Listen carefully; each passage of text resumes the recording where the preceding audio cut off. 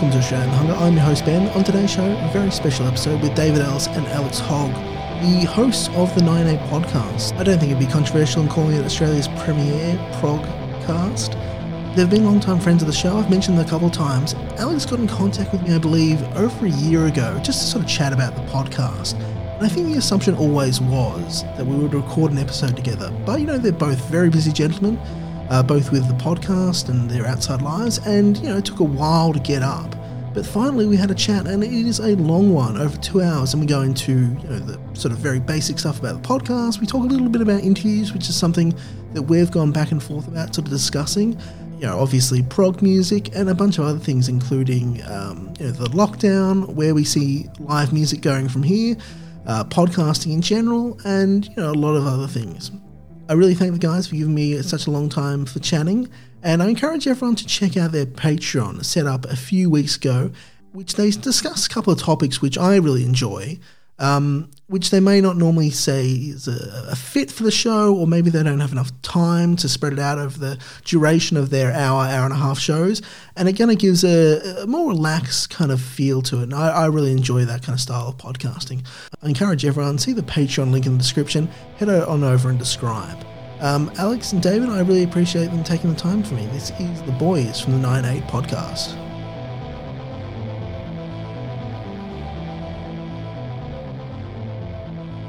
For people who aren't familiar with you guys, and everyone should be, but just introduce yourself, just so people know which voice is which. Okay, so my name is Alex Hogg, born and raised in Perth, Western Australia, and one half of the 9-8 podcast. And my name is David Ellis, born and raised in Sydney, in Australia. Please don't hold that against me. With a couple of little flutes overseas, and I am the other half of the 9-8 podcast and 1/3 of the Dream Theatre Fan Club of Australia and New Zealand, along with Hoggy himself as well. For fans of the 9-8 podcast, forgive us if we're going over a couple of old things. David and Alex, how did you guys meet? I think it was when I travelled up. Well, actually, I'd been a fan. Well, you and the other 1/3 of the Dream Theatre Fan Club of Australia and New Zealand, Simo, you guys had been running the Dream Theatre Fan Club for quite some time. I joined that, I think, sometime in 2013. And then when Dream Theatre came to play in Sydney, which I think was in 2014 at Luna Park? Yeah, so we met at the Luna Park gig, and then you joined. Yeah, well, you guys had organised a meetup, which I joined up with. And then I distinctly remember saying to you, because you got, I think by that point you had something like 500 or 600 people as a part of that group. Mm. And I said, because we were meeting at a pub that was near Luna Park, if I remember correctly. Mm-hmm. And I remember saying to you guys, you should have had flyers, because we were literally sitting past and dragging, but anyone who walked past in a Dream Theatre show, you were literally dragging into the pub saying, hello, come and join us, we're here for the Dream Theatre show. Mm. And I said to you, you should have had flyers, you should have had, like a little business card or something to hand out to tell people about the fan club. Mm. And it was after that I got in touch with you. And then, so that was how we met, and we sort of chit-chatted about for a while there. And then it was when you went off to Berlin, I think, if I remember correctly. And then you and Simo came to me and said, how would you like to help run the Dream Theatre Fan Club in Dave's absence while he's not around? So that was how I think, unless you've got anything else to add, Dave, I think that's how we met. Yeah, that's sort of the short version. That's basically it. And then you and I became reasonably close, because at the time you were living in Canberra, from memory. And yes, you came up right. and stayed at my place once or twice or something to go to a couple of shows. I came. That's right. I remember we come up for a Salkiri show at the old Blackwire Records. That's right. Rest in peace, Blackwire Records. And I remember saying on Facebook, I was like, I'm going to drive up to the show, how crazy am I for thinking I could drive from Canberra to Sydney up the Hume Highway, do the show, and then drive back down the Hume Highway back to Canberra? And you got in touch with me and basically said, you're mad, don't do it. I've got a spare room at my place, you can come stay with me. And I think that's how we sort of, after that, it was when we sort of got to chatting regularly. Yeah. I think I'm pretty sure that's about it. And then when I took off overseas, we had the three arms, I suppose, of the fan club. So we had Simo here in Sydney and yourself over in West Oz, and then myself over in Europe. which actually wound up leading to that fan club becoming part of the DT World fan club as well, because the guys from the DT World, the main sort of hub of all the Dream Theater fan clubs and such, got in contact with me when I was over there. And he said, yeah, it's a good thing you're in Germany at the moment, otherwise I wouldn't have called, because there's no way I'm staying up till 1 o'clock, which is totally fair. So that's sort of how we met, I suppose. At Dream Theater, common music is probably the short answer to your question. I want to go a little bit into the Dream Theater fan club later on. For the moment, starting off on a couple of more basic things. How did the podcast start? Without wanting to beat on my own chest about this, the podcast was effectively my idea. I'd been around on a progressive rock forum, and there was a discussion.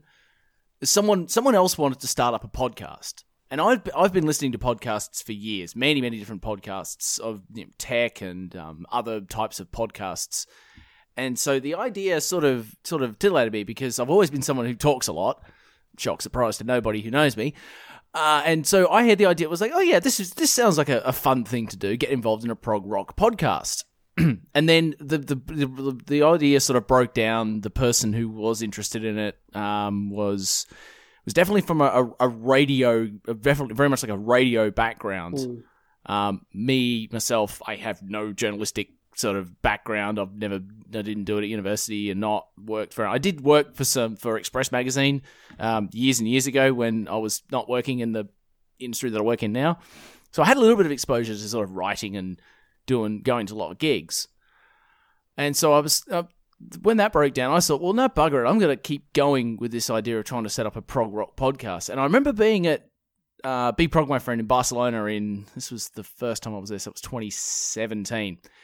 And I remember seeing a comment on the internet by someone who'd seen Animals as Leaders and said that Animals as Leaders was, quote, not prog, which annoyed me to death. And it got me thinking, I was like, what the hell is prog? And I thought it'd be a fun little exercise to talk about prog music on the internet. And when I was scouting around for a co-host, I immediately thought of Dave. I was like, oh yeah, he's a journalist, so he'll have some input there. He's been a music journalist for some time. What I was also looking for was someone to edit the show, because I don't know how to use Pro Tools. Dave does, so I was like, okay, I need someone who's got a journalistic background, and I need someone who can edit the podcast for me. So I said to Dave, I said, well, do you want to do a podcast? And that was where it sort of started. We did one sort of semi-abortive thing on Facebook Live about a year before we started the actual podcast itself, which is a real deep guy. I was wondering when you were going to bring up the video that we did, which was basically us just yelling into the void and a whole bunch of your cricketing mates jumping on there and throwing obscene slurs at us. Yes, exactly. Basically me being shit-talked by the people I play cricket with, yes. Yep. I suppose the answer is, yeah, it was Hoggy's idea. We did a trial of it as a video that was about a year, almost to the day, prior to us launching the actual podcast. And then we just it just became a thing that we started to do.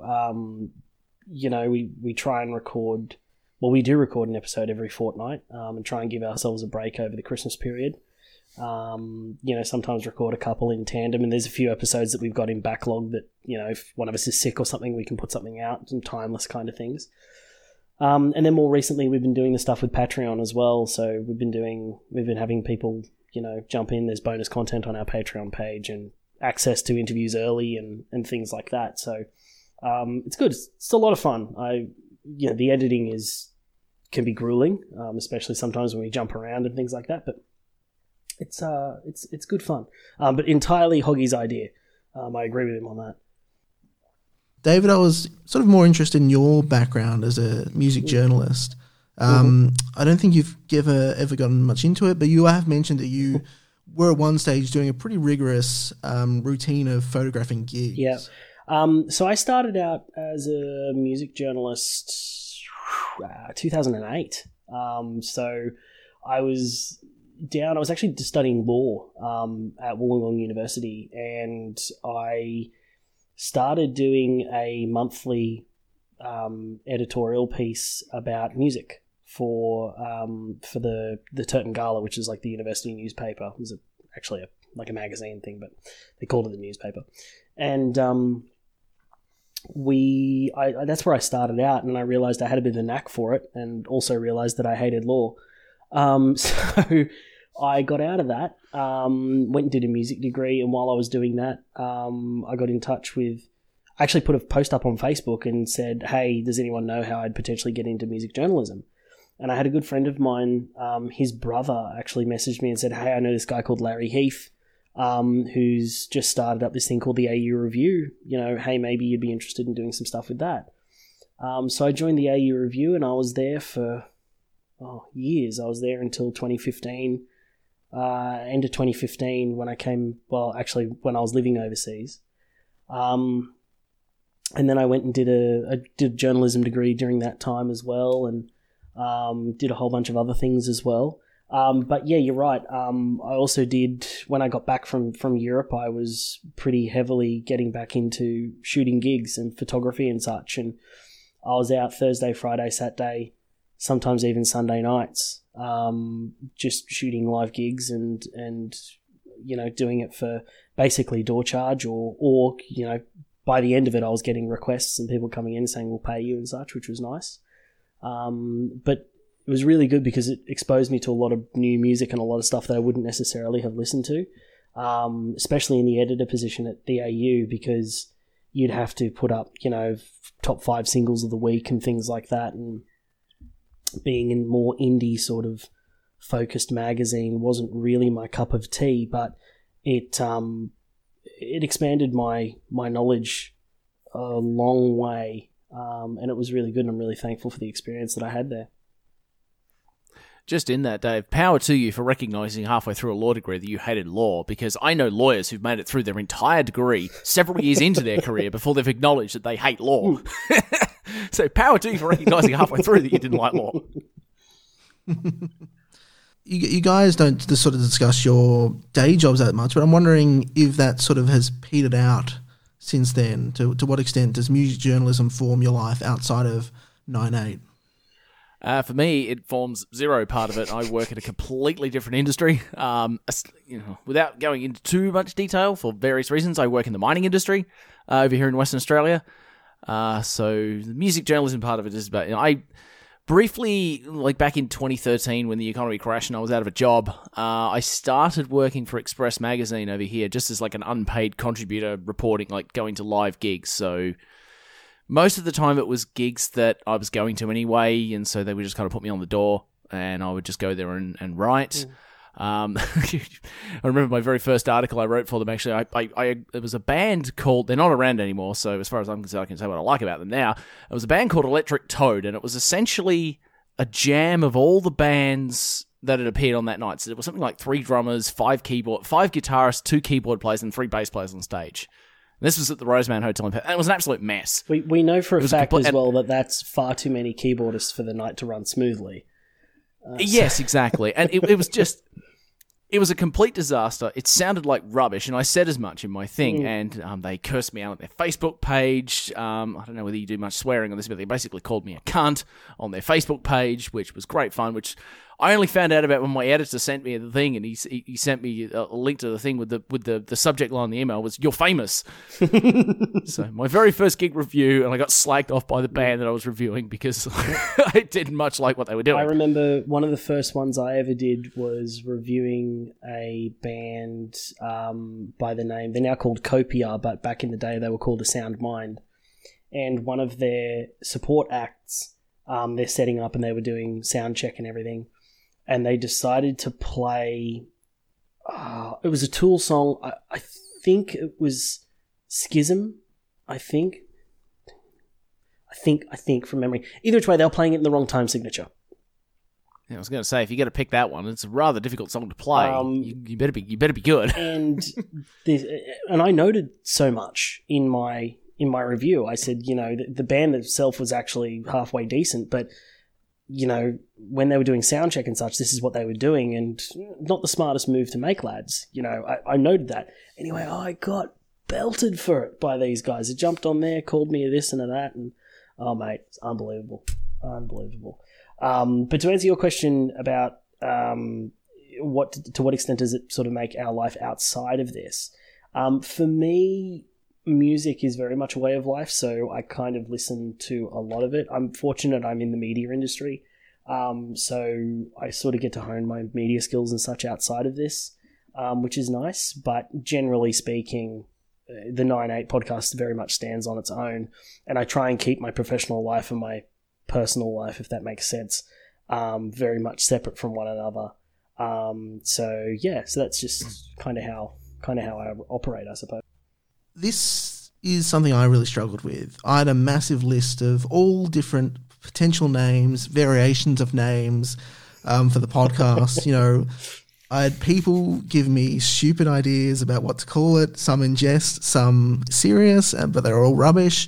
And I was sort of going through variations. I looked for references to music, but also to the idea being that it's an Australian podcast about metal music and interviews, but then I couldn't incorporate the idea of interviews, so eventually I came up with this name, which I'm very proud with, Australian Hunger, a reference to obviously Darkthrone's album Transylvanian Hunger. And I was like, that's such a clever reference, and it kind of captures as much about the show that I can. For you guys, what was that process like, and why did 9-8 stick? Hoggy? Well, the name of the show came from it was my idea for the name of the show. Originally, I wanted to get the word prog in there. I wanted to. If I had it my way and no barriers, I would have called it something like the Oz Prog Podcast. Unfortunately, someone else has already got that as a title. When I was googling around, I was like, "Oh rats!" Someone else has already got Oz Prog. I believe Andrew Saltmarsh was a big follower on that forum for quite a long time, actually. So I wanted to come up with something that let people know that the show was about music, and that it was about music that was a bit different or a little bit more obscure. And with our first logo, which was basically a clip art job, it was the musical staff lines with the time signature 9-8 and then the 9-8 podcast written underneath it. So I thought that would let people know that it was about music, and B, that it was about sort of different kind of progressive kind of music. And the way that 9-8 came about literally was, it was like, I know that Dream Theater's Voices is in 9-8. That song is in 9-8. And I thought, oh yeah, that is like that kind of time signature kind of stuck in my head. So I thought, well, the 9-8 podcast sounds like a good one. And then months later, and I'm talking probably 6 months ago now, I had a friend of mine, Simon Skipper, he said to me, I think you missed a really good opportunity just to call it the Progcast. And I looked at Hoggy and just went, oh, for fuck's sake. The Progcast. Like, oh, God damn it. Because the problem that we have is when you search for the word prog on any app you want to pick for podcasts, Overcast, Podcast Addict, even iTunes, you search for the word prog, our podcast does not come up at all. So we have completely screwed ourselves into a corner, because if we called it the Progcast, we would have had it nailed. Yeah, there's one of the really difficult things about SEO. I don't think... I actually haven't searched in a while. Maybe it's getting up there in some respects, because Australian Hunger, like that sort of phrase, is not... No one else really uses it. But I remember when I was first sort of starting out and searching Australian Hunger, it just comes up with statistics about, hunger in Australia, like people... like poverty or something like that. Yeah, it's SEO can be a very weird thing. But maybe you should just be calling it the 9-8 Progcast now. You could do. Trying to rebrand now, 60-something odd episodes in, would be a bit tricky. What about the theme song? I feel like possibly I'm an idiot and it's some recognisable song that I don't know, or maybe it's David's handiwork. I'm not entirely sure. Which is it? Yeah, that's mine. You are 100% correct. It's all Dave. I asked him to come up with something. I was like, well, we need a bit of music here, Dave. So over to you. I play no music, so over to you. You come up with something. And he came up with the theme, what it was. Ostensibly, I was hoping that it would have been in 9-8. I'll let you finish the rest of the story now. I was about to say, we were actually talking about this today on the podcast that we recorded today. We've got a mate of mine who's the drummer from Polaris. I'm sure you know the band Polaris. And he just listened to an interview I did with Harry Myree, and he was like, yeah, cool, because I've been trying to get him for ages to come on the show.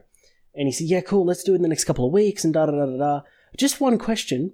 Why isn't your podcast theme song in 9.8? And we're like 60-odd episode in and someone finally asks. So I think I'm going to have to change it now to something in 9.8. But it was recorded by me at home in my studio. That was sort of how it came about. I think it does a good job of portraying sort of what we're about. But yeah, we'll see. Every single thing. So all the music that you hear in the show that's not actual music from another band is generally done by me, edited together and such, and yeah, all that kind of stuff. Nice. I'm a big fan of, I don't consider myself a very successful musician, but I'm a big fan of people sort of, even if they don't have much talent, trying to make their own kind of theme songs rather than just use some random track they've found or anything like that. Well, the problem was with that, if we wanted to use somebody else's music, we figured, for the longest time, we were going to get done for copyright or something. And with Spotify now being a big player in the podcast market, they are getting remarkably draconian when it comes to like nicking other people's stuff on podcasts. So if you're using even a snippet of a song is starting to cause problems in like with Spotify taking over the podcasting market and owning things like Anchor and Stitcher and other podcasting platforms. So at least with using our own music as a theme song, we're not going to get done in over copyright issues. Yeah, well, that's a really weird thing about podcasts. Until very recently, they were not very formalized. I mean, it's RSS feeds. It's not controlled by any centralized organization, and I don't think there's ever been really that much interest on the behalf of podcast hosts to do copyright checks, unlike other platforms like Google. But then when it gets filtered into other sort of platforms, that's when problems are going to start. Well, yeah, and it's also like I know because I listen to sort of podcasts from big podcasting platforms, on 5x5 and Relay FM, and those guys are getting increasingly nervous about Spotify and how that's going to change, especially when they're talking about topics that are maybe not necessarily particularly sort of free and easy and non-controversial topics. Or talking about certain issues, they're getting really nervous with Spotify getting involved in it because the whole point of the podcasting itself has been around for nearly 15 years now. And for the longest time, like you said, it's been RSS. It's literally just open to anyone who wants to download the feed. But now that Spotify is getting involved in it, there's starting to be some uncomfortable noises being made from long-time heavyweights in the podcasting industry. No, absolutely. They can go fuck themselves. I'm disgusted by it, to be honest. And it's going to be, it's not just some weird thing which is over the horizon or theoretical. It's happening right now. So there's a podcast which I no longer listen to, but I did for a while, called Last Podcast on the Left. They're pretty big. Oh, yeah. They moved over a little while ago, and now you can't get them on our RSS feeds. Joe Rogan's going to move. Quite a few Joe Rogan's going to be moving over, who's one of the biggest podcasts. Some of the big true crime podcasts as well are doing the same thing. They've put, I know my wife is a big listener of true crime podcasts, and some of the stuff is behind a paywall now. Yeah. And it's infuriating when you want to go listen to a podcast and go through the back catalogue. Part of the appeal, I think, of listening to a podcast is going through that back catalogue and starting in the first episode and seeing the show develop. But now people have got that stuff behind a paywall. Yep. And and those paywalls are owned by Spotify. Yeah, it's a bit irritating. It's terrible because Spotify has a lot of different incentives than just a host. The hosts don't really care what you do, and it's changing this sort of very free thing. So I've got you guys. So I've got this weird setup where I download all my podcasts and I keep them away on a hard drive, but I don't listen to them. It's just because I like collecting them. But then for the podcast I actually listen to, I use two apps. One for just regular podcasts, like you guys' public feed, and then your private feed I've got connected to a different app because that can connect to Patreon. But the fact is, I can basically access all your content using two RSS feeds on a variety of different apps. I can do it on my computer, I can do it on iPhone, I can do it on whatever, and not be too worried about any implications from that because it's just a host, right? But Spotify has, it's interested in podcasts because of, other things. It's not its primary sort of, it's not, I'm paying the host, so they don't really care as long as I pay them money, right? Whereas Spotify wants to keep subscribers, it wants to get advertising and listener counts and all that things. And yeah, it's really worrying. It's sort of disrupting this sort of beautiful market from which so much of I listen to podcasts like all day, every day, and it's potentially disrupting that beautiful market. Just having said that, the fact is that I think I listen to a lot of podcasts which don't really go for that kind of model or never really would be on Spotify. But for like just in general, it's I find it very disturbing. For people that want to become professionals as well, where you've got the host of the podcast, the platform the podcast is on, and potentially like provider of advertisers as the podcast being one person, that's really dangerous. I mean, for the longest time, the podcasting is like the hosts of the podcast, the podcasting platform, and the advertisers have all been three separate entities. But if you're going to try and amalgamate that under one roof, that gets really dodgy very quickly, and especially if Spotify want to try and, I don't know, silence a particular podcaster that they don't like what's happening or they think is not advertiser-friendly, then that podcast can just disappear out the back, out the window. In terms of, like, especially when we're talking about SEO type stuff, Spotify start monkeying around with that, it gets really dangerous very, very quickly. And as well as the sort of antitrust issues of combining different functions, you've got antitrust issues in terms of pure size, where it just becomes massive. It absorbs all sort of audio medium, and therefore it's just this massive behemoth which you have to be on its good side in order to make profit out of.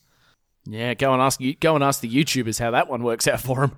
How do you guys prepare for a show? What's the 2 weeks leading up to, or any time prior? What's that look leading up to recording a podcast episode?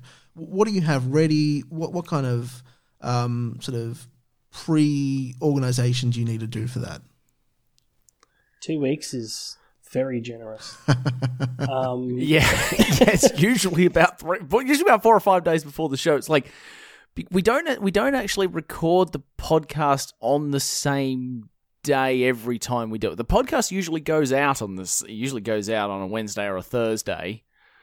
Usually gets recorded sometime on the weekend. Historically, that's been because I've had an appallingly bad internet connection up until very recently here, and the only time that I could record podcasts reliably was really early in the morning on a weekend when no one else was awake and I wasn't having bandwidth issues, which caused some hilarious problems. # thank you, LMP. In the pod. Yes, exactly. Thank you very much, Malcolm Turnbull. So the way that the podcast at least the way that I tend to prepare for a show is I'm always pretty active on Facebook and on other news sites and stuff like that. And if something comes across my radar that I think, or something something that blows up as like a big hot button issue in music, I save it to a private Facebook save list that I have between Dave and I. We also collate feedback from our listeners. He's almost like the unofficial third host now, but a good friend of ours, Joshua Batten, who lives in Melbourne. Excuse me.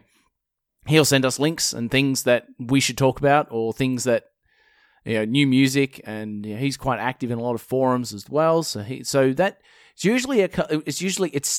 preparation for the show starts as just a massive collection of literally anything that we want to talk about, and then at some point, usually the day before the show, I'll sit down and kind of work out a sort of a rough running order for how things are going to go. And then at that point, Dave will come in, and he'll be saving links as well and looking at different things and new music that's coming out. I tend to look more about the new stuff. I think, Dave, it's pretty fair to say that you tend to look for the new music that's coming out. Yeah, pretty much. That's mostly due to the fact that I'm collating that playlist. And I'm pretty active with people sending me stuff and saying, hey, check this out, or hey, check that out, or something like that.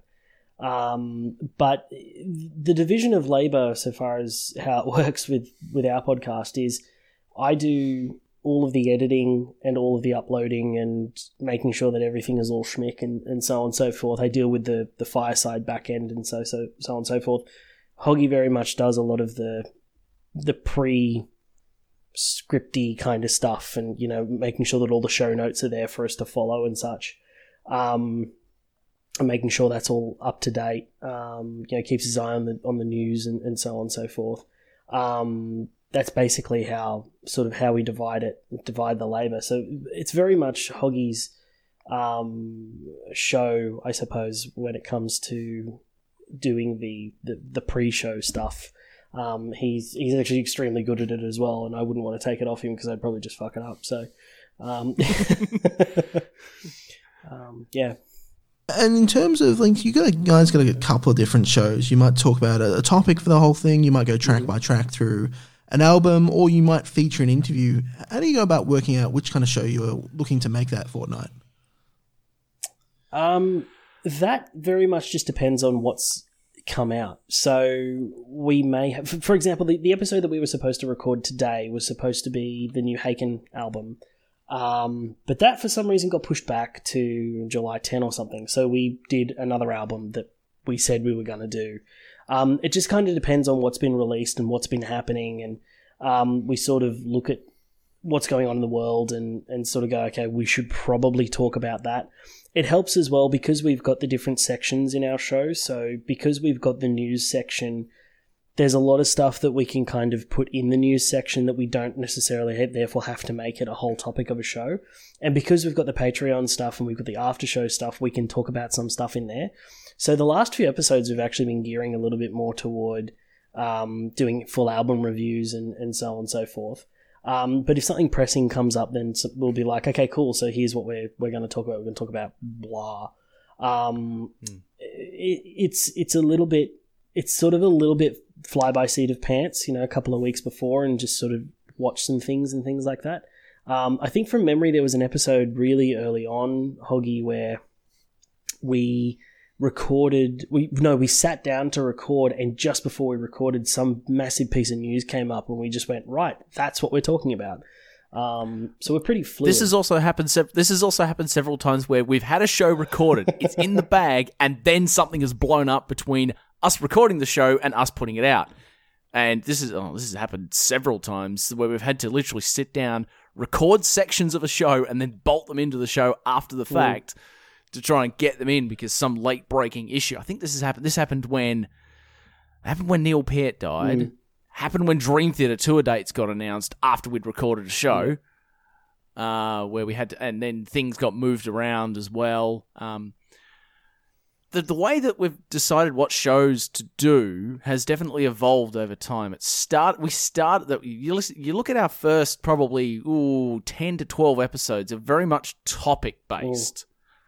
There's a reason for that as well, is that rather stupidly I decided to start a podcast right before going away on a 5-week holiday to Europe.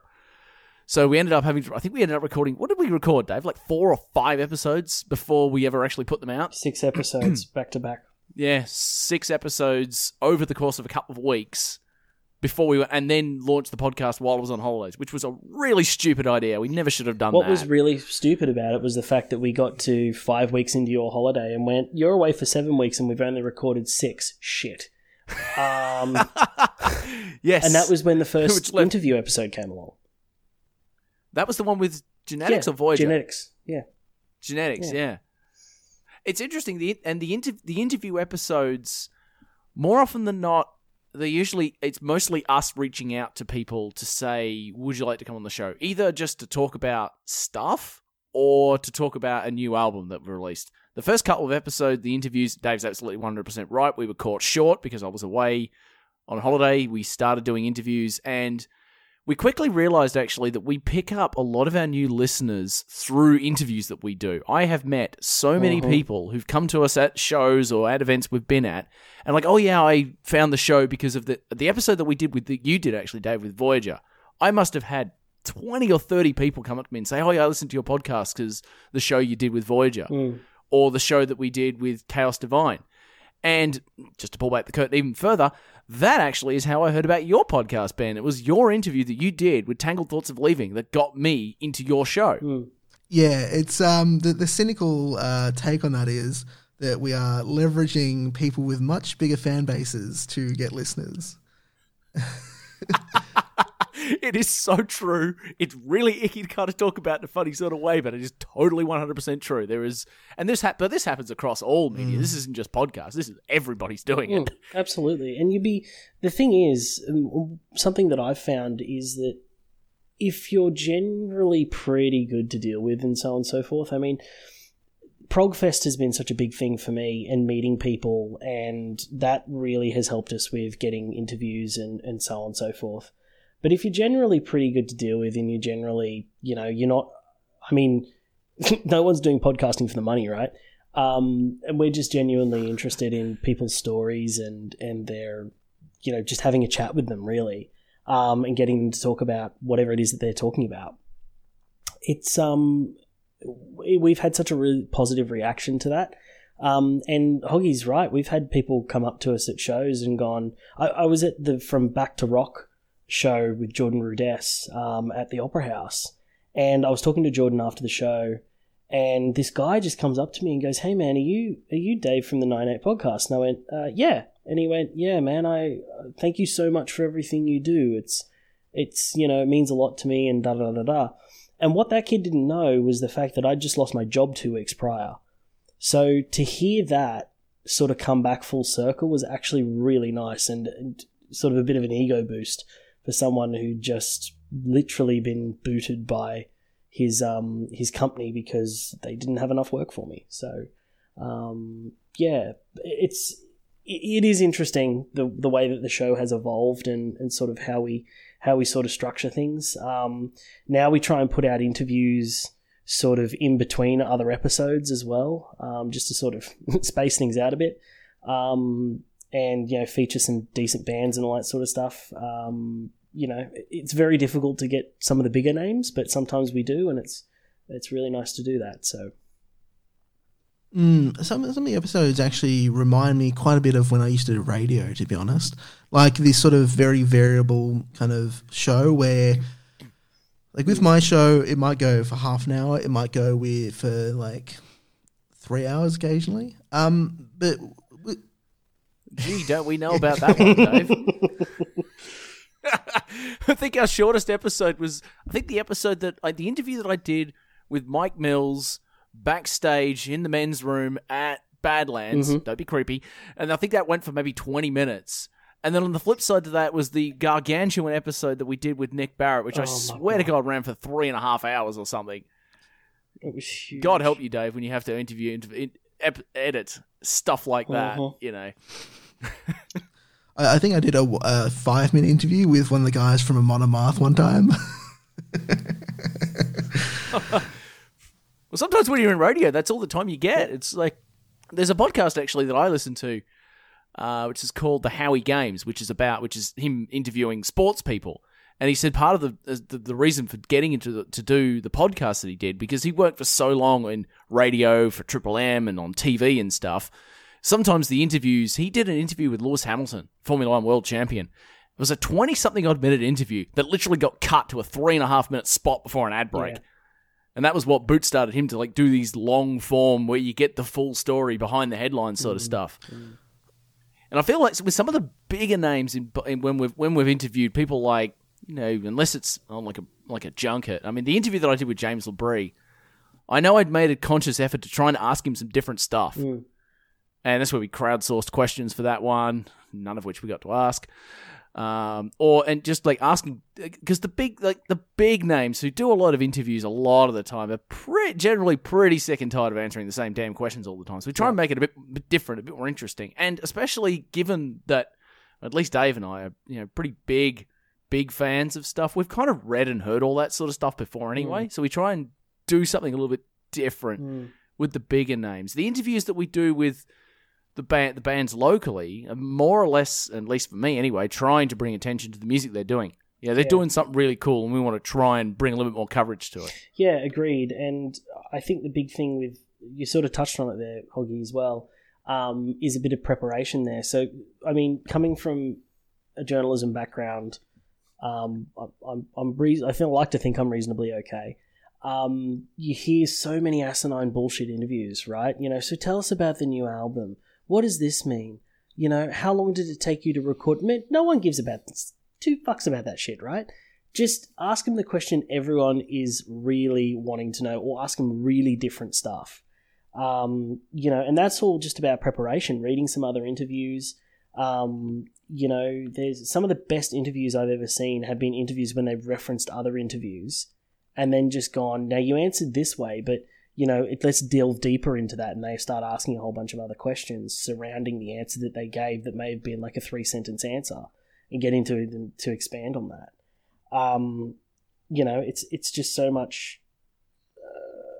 It's much more journalistic, I suppose, and that's probably the journalist in me coming out. But yeah, I don't know. That's just me. Anyway.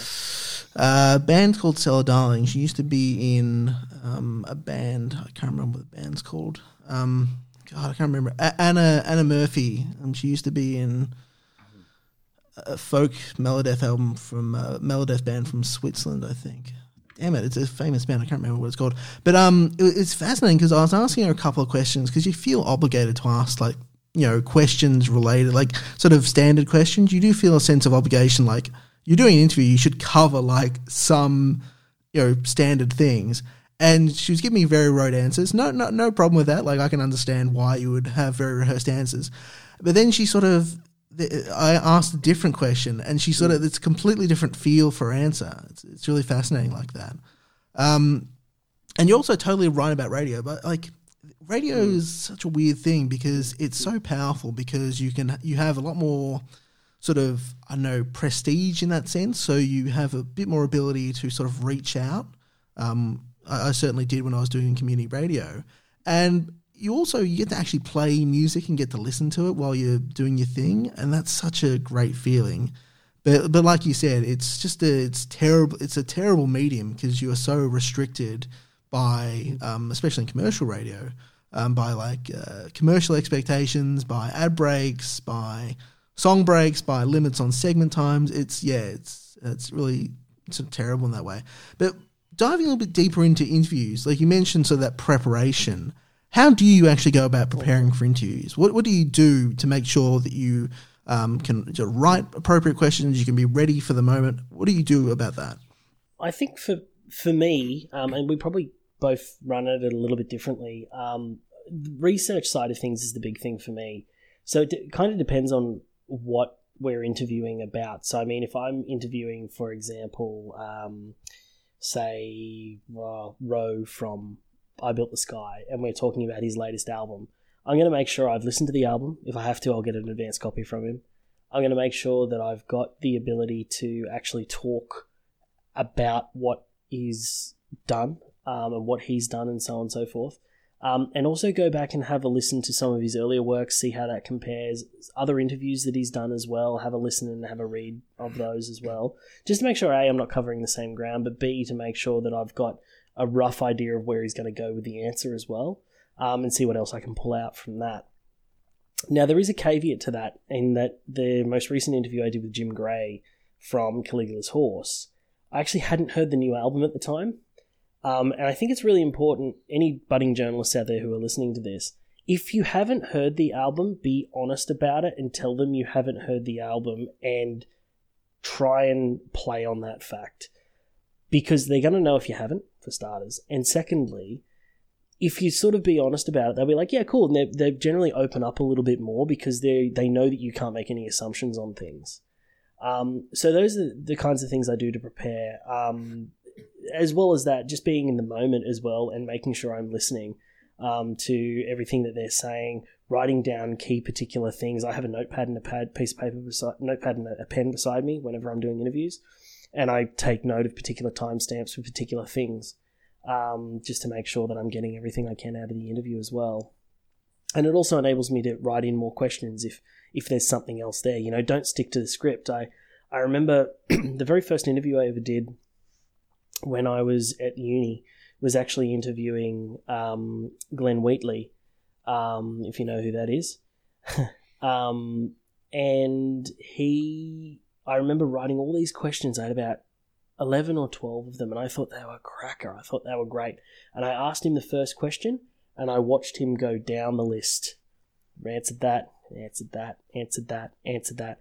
And then I had to fly by the seat of my pants for the remaining 35 minutes or 40 minutes or whatever it was of the interview. I'll never forget that. And I think it's really important to be able to be fluid and in the moment and be able to react to questions or things that they say and ask questions off the back of those. So not being really rigid in the things that you're asking is always really important for me. But it very much comes down to your interview style as well. I know, Hoggy, you're more you write the questions and sort of, but you ask really, really interesting and specific questions rather than sort of ask a general question and then sort of hone down in on the interesting parts. Yeah, I mean, I've never sort of formally trained in that sort of thing. I think first and foremost, when I'm doing interviews, it's more or less of someone that I'm already a fan of. I mean, I think the interviews I've done on the show, did one with, the first one I did, I think, was with Anubis. Second one was James LeBrie. Then it was Hermina, Hashashin. Who else have I done? Nick Barrett. These are all people that I'm big fans of and big fans of their work. So being a big fan of myself, I know the answers to all the kind of standard interview questions. I don't necessarily so I sort of jump past that and dive right into the deeper cuts or the stuff that I personally want to know about. So I think that's definitely part of it.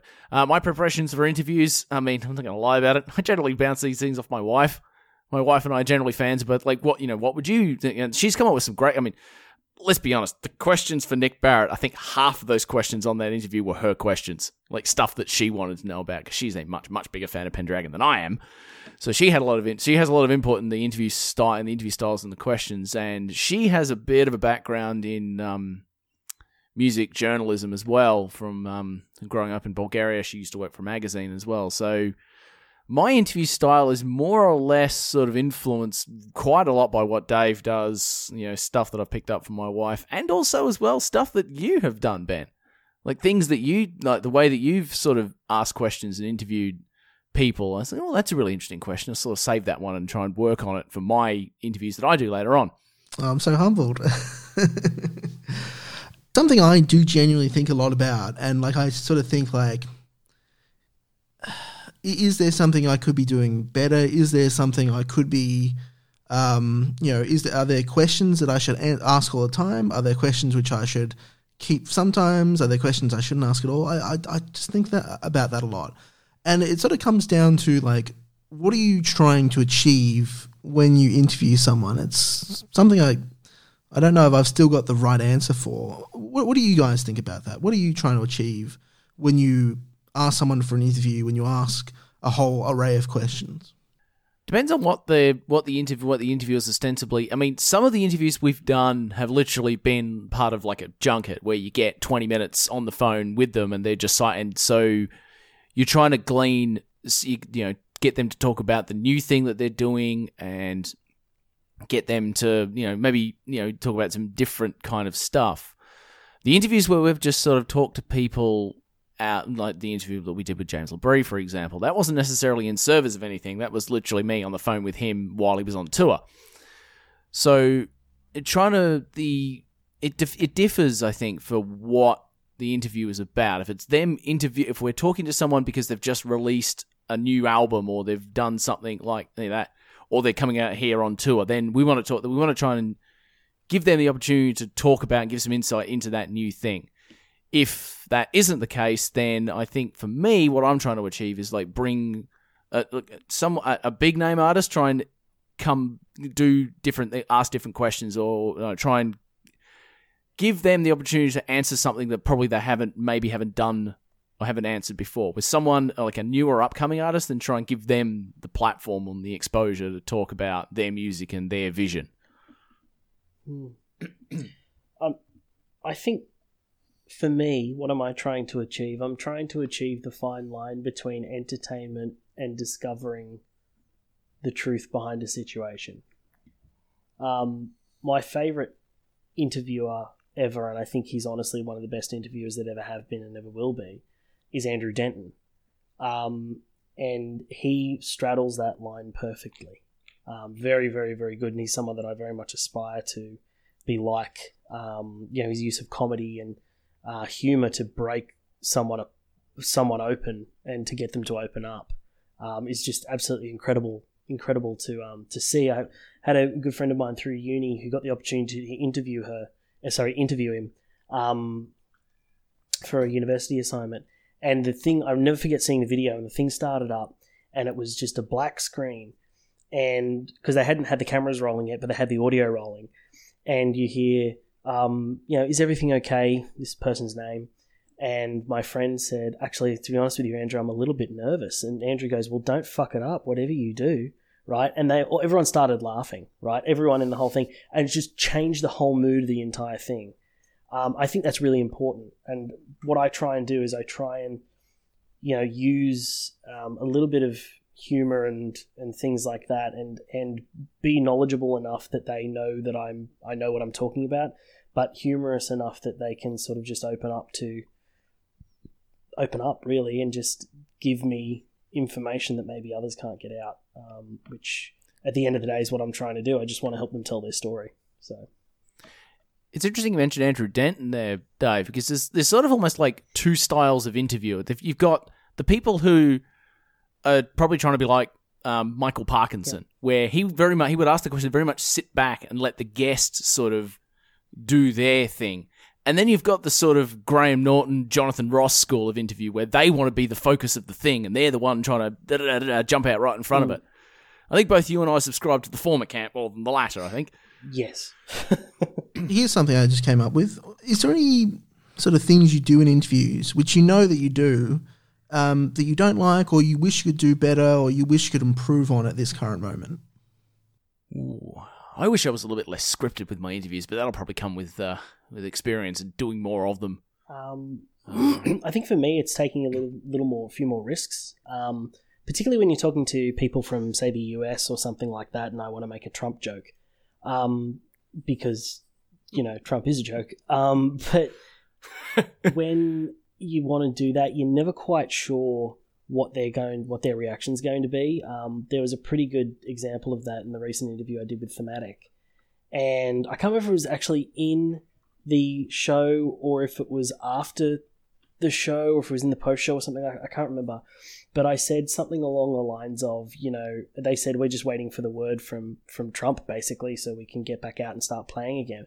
And I said, what word is that going to be? Is it going to be fantastic or unbelievable or something? And they just went, yeah, it's going to be tremendous, and it just broke the whole interview. Everything was just much lighter after that.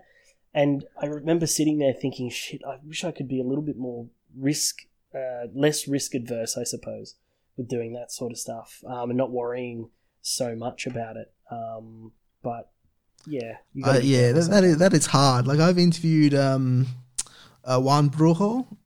They released an album which was like its lead song was like it featured like a little skit at the start about killing Trump, and so there's a lot of antipathy out there towards Trump, especially in I think the metal music community. But like if you do the wrong thing, you can derail that entire fucking interview, and it's done, it's gone. Oh, so no way to recover from that. Yeah, so quickly. Especially either you end up with an interviewer who is either like a supporter of Trump, fine, whatever, or someone who just does not want to talk about politics at all. Because there are plenty of those musicians out there who are just like, nope, I'm not touching this with a 50-foot barge pole. I think we all know. I mean, absolutely. I think your show is a really good indication of that. Like, you guys are very reticent to get into that because there is a lot of people who don't want to get into, politics. They're just very adverse to that, or they don't want to get into politics when it comes to things like music. Obviously, there's a lot of politics in music, but it's not explicit. It's sort of themes, allusions, rather than talking specifically about the current moment. Absolutely. Yeah. I mean, this is what our after show was about today. We literally just did that, separating the art from the artist. So, The problem with the politics, though, I think, when it's directly related to what's happening in the music industry, and we have yelled long and hard on the show about the lockout laws in New South Wales and restrictions around festivals and stuff like that, because it's directly related and directly affects the way that the music is being presented. Talking necessarily about an artist's personal opinions about a political situation, we try and stay away from that. Because we're not that up on the topic necessarily, And we don't, at least for me anyway, I don't just particularly want to be on record as being particularly for or against a particular musician's opinion. Mainly because I do worry sometimes if it's just going to end up getting, it's going to get blown up and it's going to end up on the front page of Blabbermouth or something, Australian podcaster says this, that, and the other about whatever. Yeah, but just as well as I do that I subscribe to the idea of don't read your press, weigh it.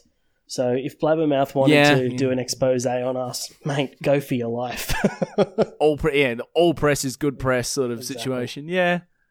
Before we get off the topic of interviews, also, what are your thoughts about, David, you've probably got quite a bit of experience in this and maybe some sort of thoughts, general principles.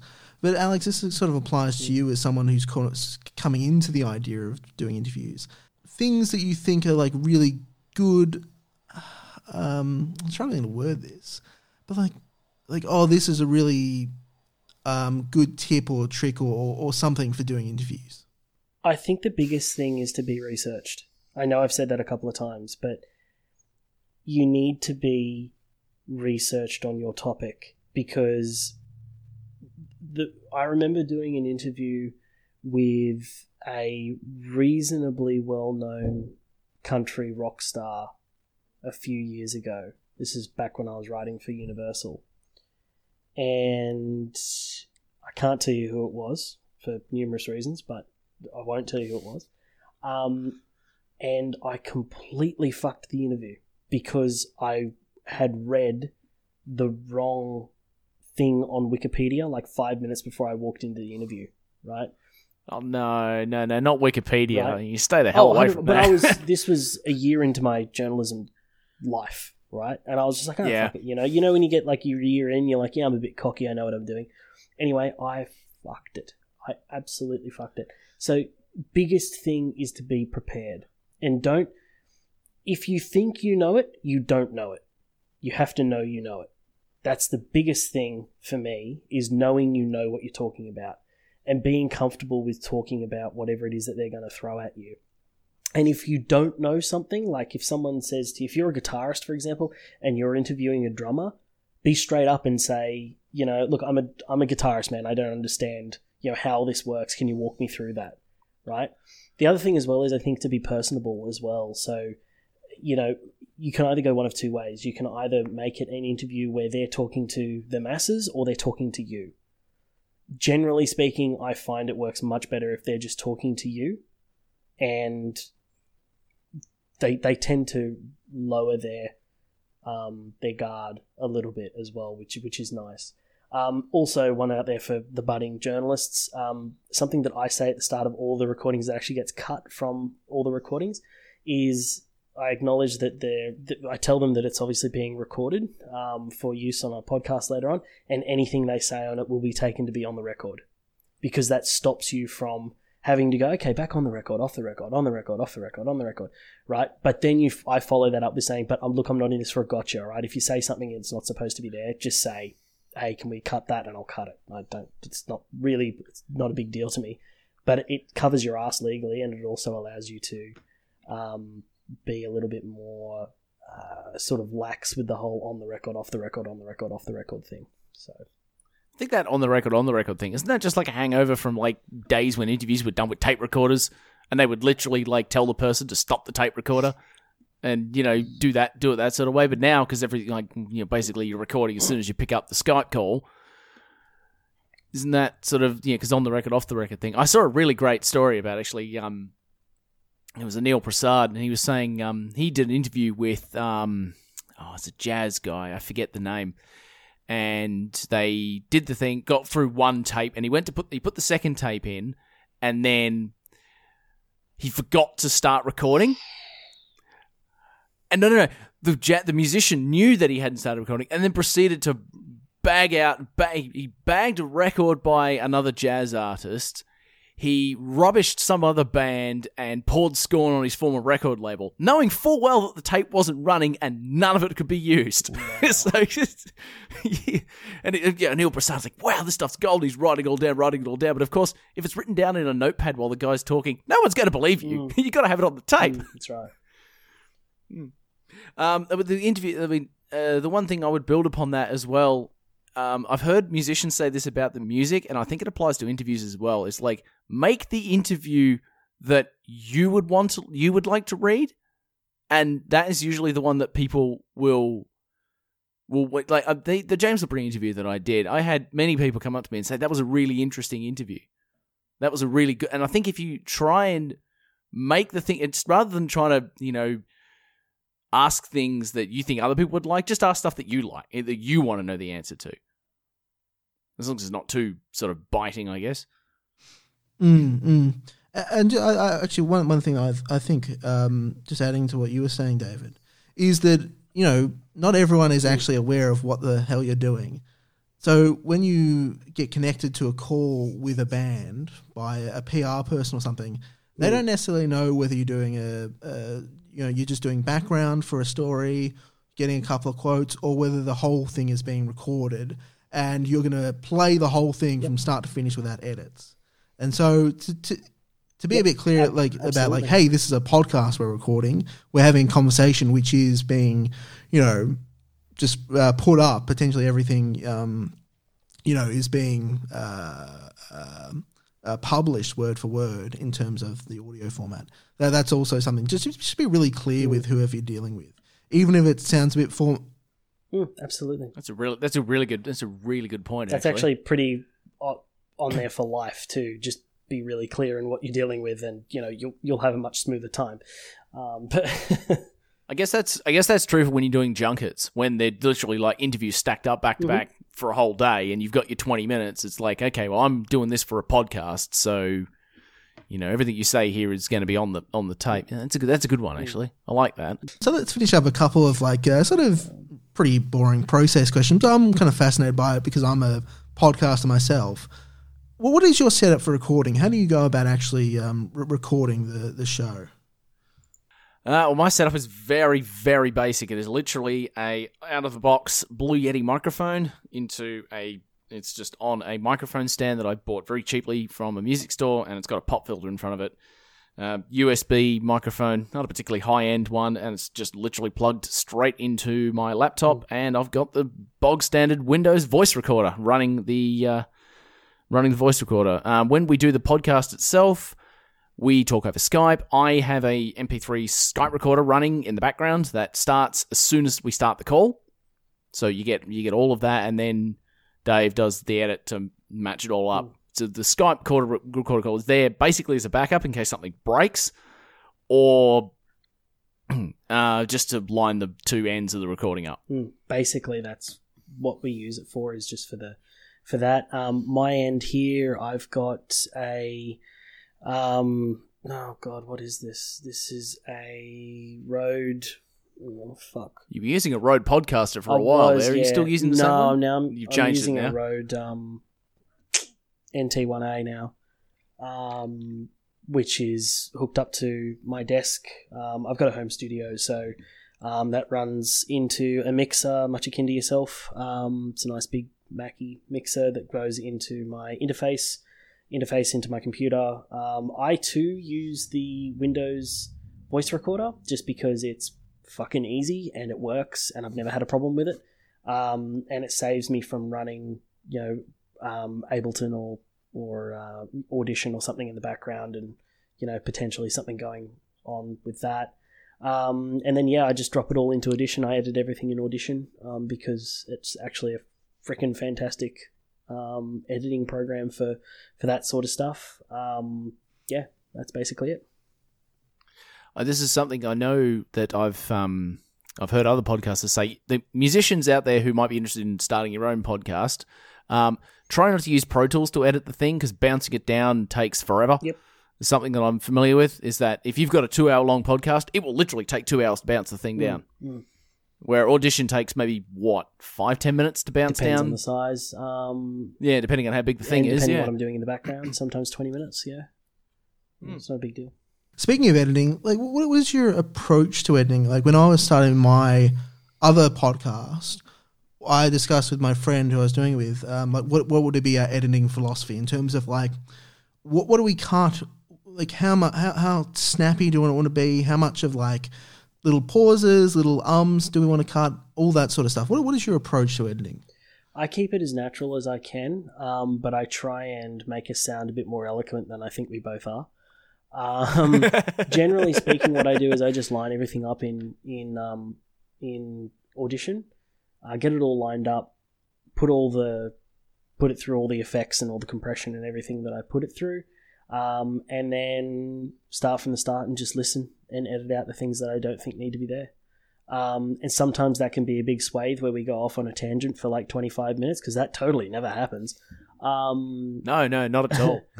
Sometimes that just hits that stuff hits the cutting room floor, and we wind up with an episode that general rule of thumb is if I've got about an hour and a half of material there, it boils down to about an hour and 5 hour long podcast, maybe a little bit more, depends on what we've got, etc. But generally you lose about, for every hour and a half, you lose about 20-25 minutes of stuff. That being said, I'm not particularly brutal with it. When I'm really brutal with it, I can probably get that down to like 45 minutes if I want. And that's sometimes the approach that I use with interviews. Sometimes if we put an interview in the middle of a show, if it's a shorter interview, which we've done a couple of times, I'll try and edit out as much of the crap as I can. Where they might start answering a question, and then they'll go off and do something for like 10 minutes, and then they'll come back and finish answering the question. That 10 minutes goes, and then I just sync them up. Audition's a great tool as well, because it'll auto cross-pan and auto crossfade and things like that. It's fantastic. I can't recommend it highly enough. But that's my general philosophy, is keep it as natural as you can without losing the overall feel. Well, so I want to talk to you guys a bunch about different prog music. And this is probably going over some stuff we've talked about in the show. But when did you guys first start listening to progressive music? I came to progressive music very, very late, and I didn't start listening to prog music until I was at university, when I was like 19 or something. I mean, I would listen to music like a casual fan, just sort of the stuff that was on the radio or whatever, and went through a phase where I used to listen to a lot of rap as well, when I was like 14 or 15, when Eminem first came around, I guess. And then that changed when a friend of mine gave me 2 records. He gave me Metallica's Black Album and Disturbed's In Destruction. Ooh. I wouldn't necessarily say... Yeah. You stick your Metallica snobbery somewhere else for the time being. I don't necessarily think of those 2 albums as particularly good albums now, particularly like groundbreaking albums now, but that was the starting point for me. And then I got really into thrash metal and into Metallica, Megadeth, Slayer, Anthrax, Testament, all that through there. And then I think from there, that's when I stumbled across Dream Theater. It was like going into the heavier stuff and then listening to more technically different. And then I then hit Dream Theater. And then that really opened the door for me. And then I started going back into all the old prog rock stuff. Yes, Genesis, Emerson, Lake and Palmer, Pink Floyd, Gentle Giant, King Crimson. And then from there I branched out in the sort of surrounding Dream Theater universe, got listening to Transatlantic, which opened the door into Spock's Beard and the Flower Kings, and then eventually landed on the big one, which was Marillion. And then it sort of mushroomed out from there. But it's all been it started off as my own self-discovery, and then as time got on, I had a few friends at university who were into different progressive music, and they would say, oh, you should check out Porcupine Tree, or you should listen to Lacuna Coil, or you should listen to, that the different sort of stuff. And then, it sort of mushroomed out from there. So, but yeah, I've come a long way in just over 10 years of listening to prog music. It was a little bit different for me.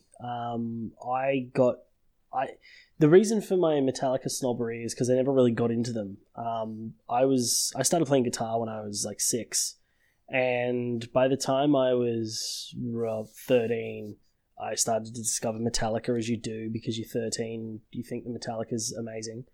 And I remember I'd been listening to them for 2 months or something like that, and a good friend of mine, who's now, you probably know Stephen Taranto, he said to me, that Metallica is shit, you should be listening to Dream Theater. And me being me, I was like, please, 2 fingers up, get stuffed. Anyway, a couple of months later, he brought me, probably not even that, a month later or something, he gave me a copy of Train of Thought, which he'd just bought. It had just come out, and he was like, I want you to listen to this.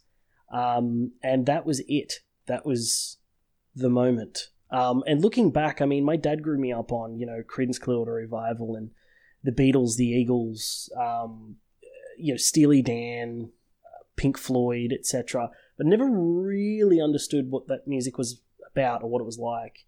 And then once I got into Dream Theater, from there I started getting into some much heavier stuff, but much more proggy kind of things. And, down the rabbit hole I went, down to Periphery and, Jesus, I don't know. Dream Theater were really the big one, but, Tool, Porcupine Tree, you mentioned some of the other ones, some of the other big prog guys there. The Metallica kind of sides, the thrashy kind of stuff never really interested me. After that, I got much more interested in the melodic side of things and vocals that I can understand, and not wild guitar solos. So that's kind of how I got into it, and the tastes have really evolved from there. So yeah, that's kind of how I got into it anyway. Now on the show, I don't think this has been quite articulated, but I kind of get the impression that there's sort of you guys have slightly different prime interests in prog music. I'm wondering if you could sort of delineate that for us. There's definitely there's definitely two worlds in the prog world, and if you go to a prog festival, you see this clear as day. You've got the classic prog, the guys that were influenced by mostly Genesis, and then you've got the gent guys who are mostly influenced by, I don't know. But yeah, the two styles of prog music, I tend to lean more towards the first one. Dave, you probably tend to lean more towards the second one. However, this podcast has definitely got us more interested in the other style, in the other person's style, I think. And not only just in that, but I mean, we were talking today about how before we started this podcast, Hoggy was very much, boo electronic music.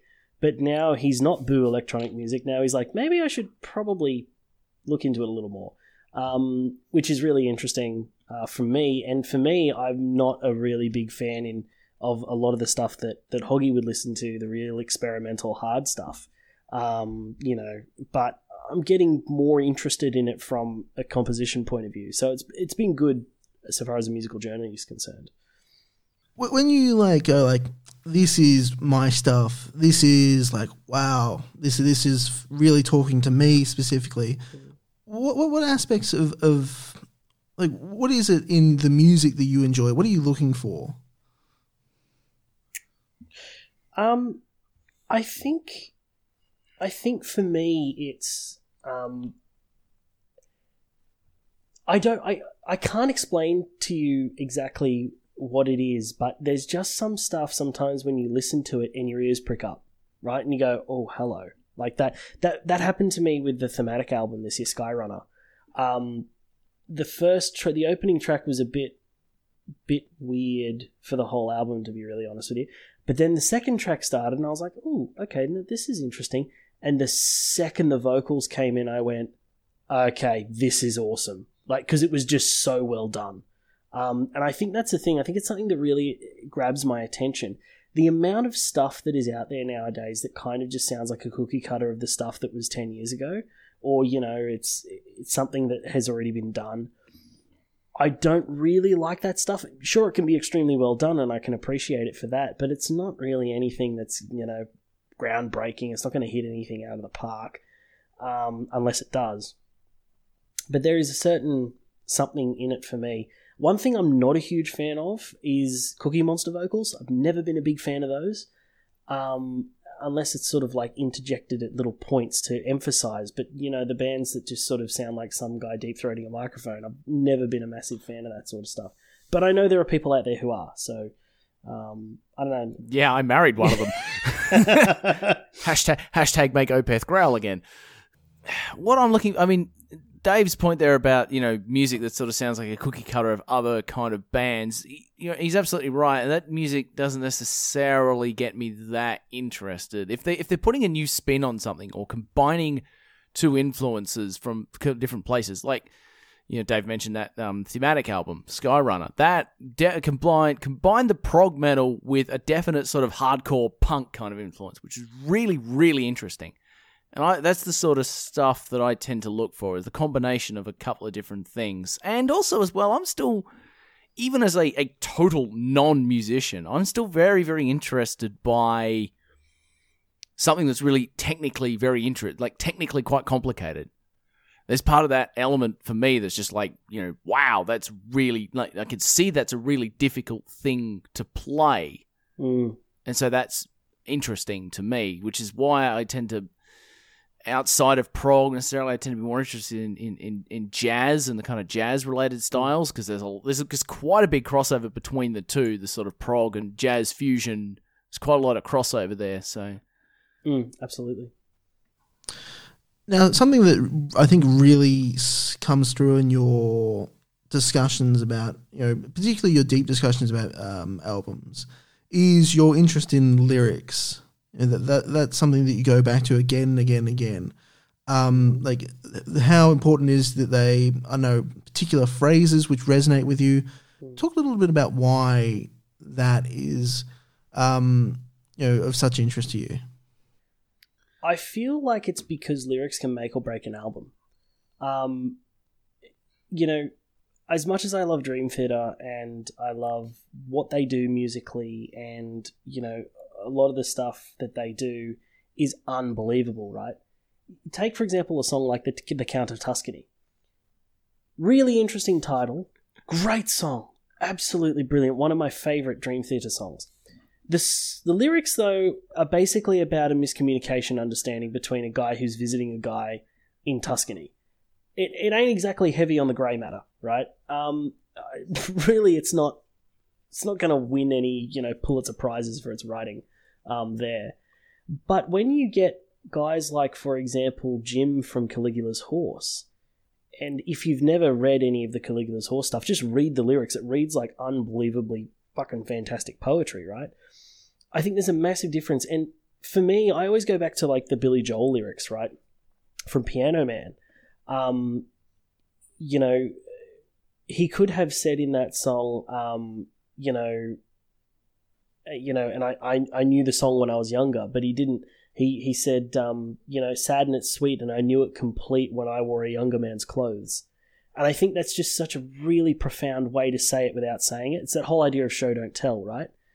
And I think it can add to a song so well, and particularly the voice and how it's sung as well can really, really add to it. And myself, I'm not a great lyricist, so I admire people that can put words together really, really, really well. I'm a reasonable muso, but lyrics are not my thing. So for me, it's just really poignant, I think, and particularly ones that do it very well instead of just, blatantly smacking you over the head with a hammer and saying, see what I'm saying, see what I'm saying.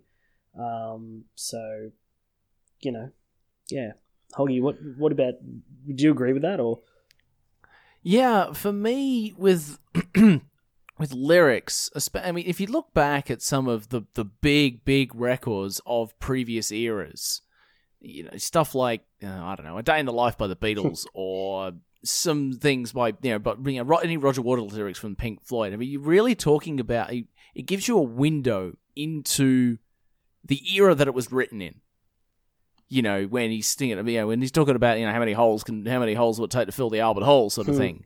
That was the way, the sort of the undercurrent of the political stuff is happening there, and things, the stuff they were talking about in Dark Side of the Moon, and particularly The Wall. That gives a real sort of window into what it's like to grow up in a post World War II era where you never met your father, and in that, and the albums that I go to now, Marillion's Fear is really a snapshot of what was the impending shitstorm that turned up before Brexit, Trump, rise of the far right, all that sort of. It provides so those sorts of lyrics for me are very important because they provide a great snapshot either into what's happening in the world or what could be happening in a particular person's life.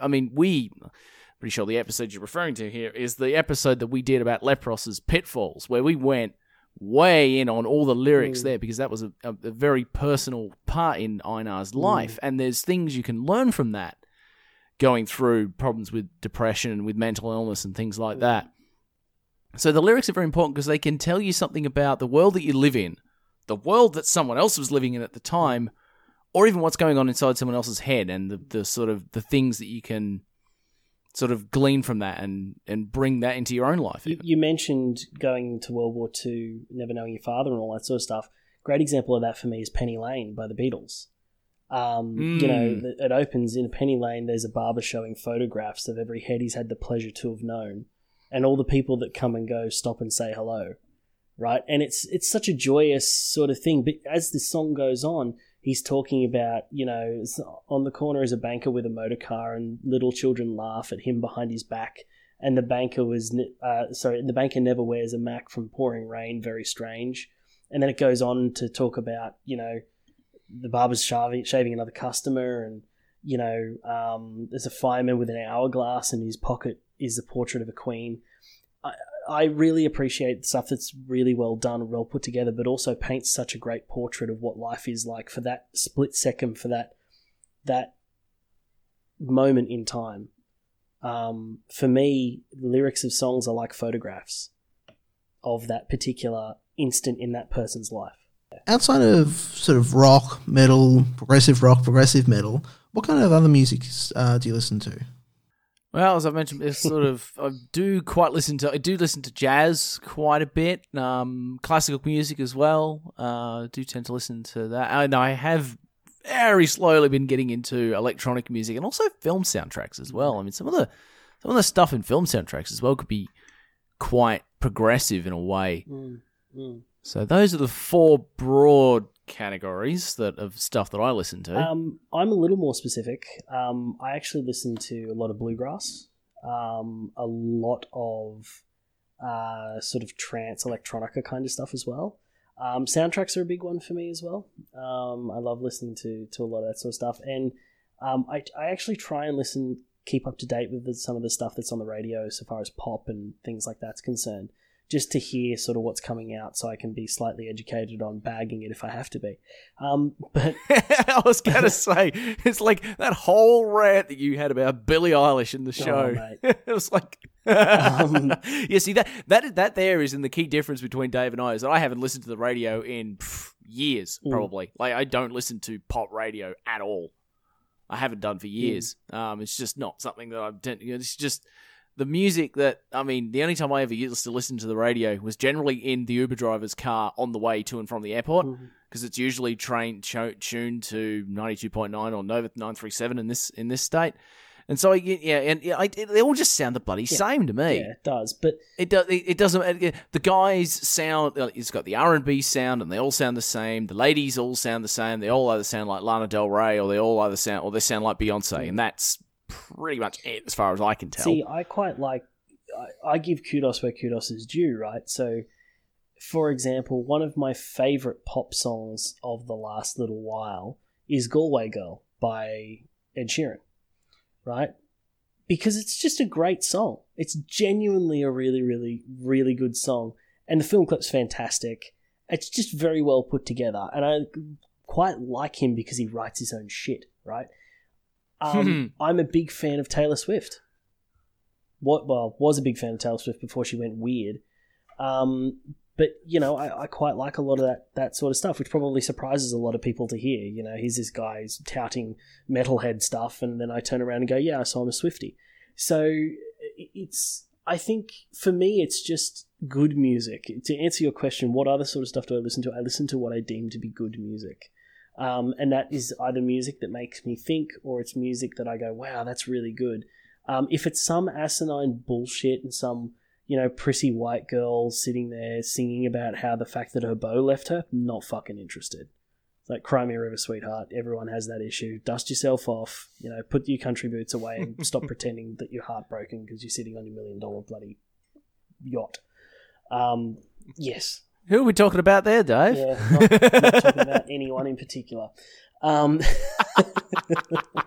don't know if this is going to be a fruitful question at all, But like, do you have any controversial opinions on prog and music generally? I don't mean like, oh, people are going to turn against you, but like areas where you may believe contrary to sort of like, you know, mainstream, I don't know, prog or music generally opinion.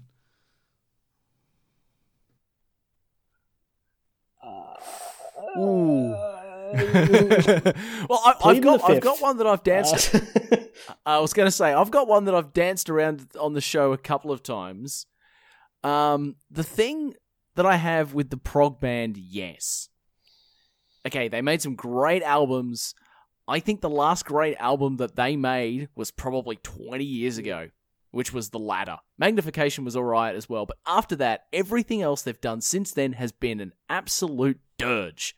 And the problem that they have, that this band has, and they've probably recognised it as well themselves, is the fans do not give a stuff about the new music. They just want to hear the old hits toured round and round.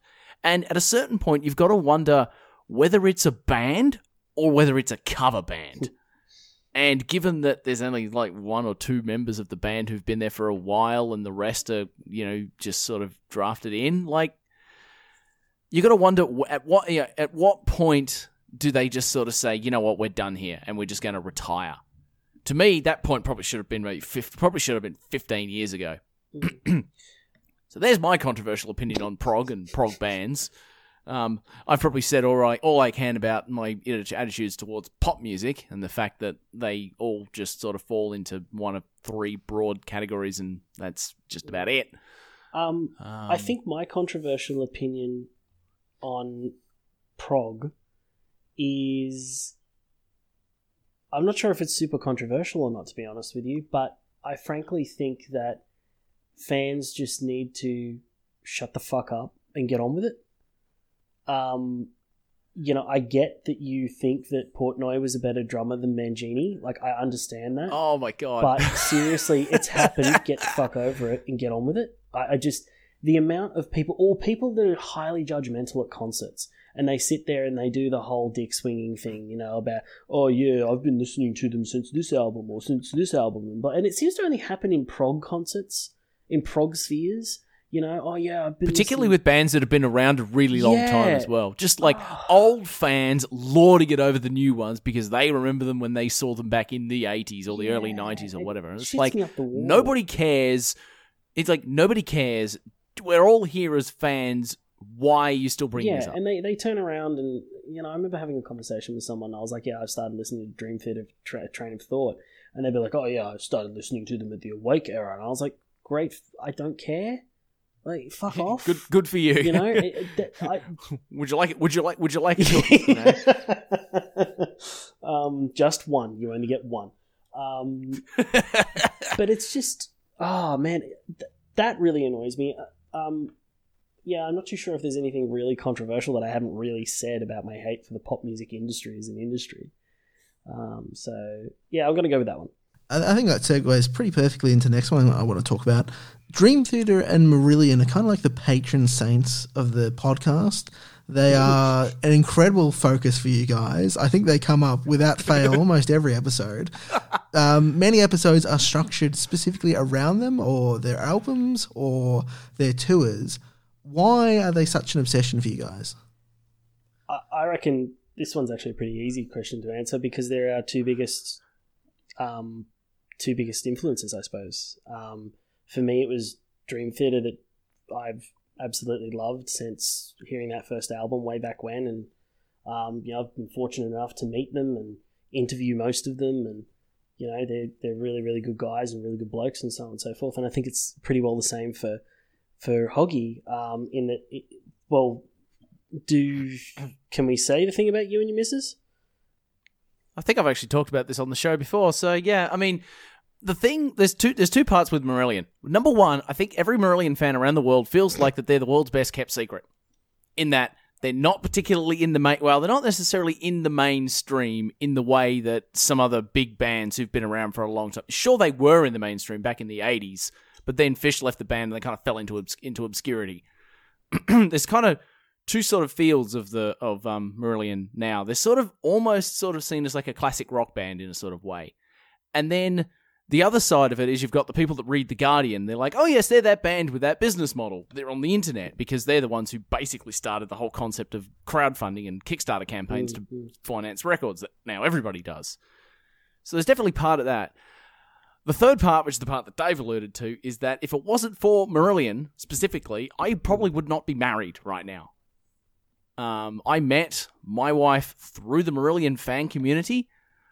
We're married now, and it's basically a canon to the backstory, so I might as well discuss it in full. It was after the 2015 Port Ceylon convention, the fan convention. We were both at that convention. We did not meet at that convention. I came back to Australia, and she posted a group on the internet. I'm not going to say the name. Don't be creepy. Where she was talking about a fan that had missed an entire convention because of a strike. The French air traffic controllers went on strike. Bless the French. They're always good for a strike. And so she heard about this guy who'd missed a convention because he's unable to fly from where he was in Spain up to the gig. So she wanted to sort of get stuff from everybody around the world to get to get to this guy. The band got involved. They sent stuff. Steve Rothery has got his own solo band. And he said, you know, if you come to any show, we'll put you on the guest list, backstage passes, whatever you want, no problems at all. And then some really asshole trolls got in the middle of it and started complaining there was another fan who was dying of cancer and why aren't we talking about him? And it just got really fucking ugly.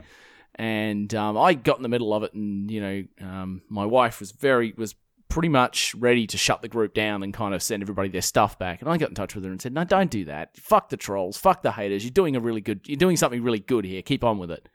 And that's how we got started to talking. And that was 2015. And we got married 6 months ago.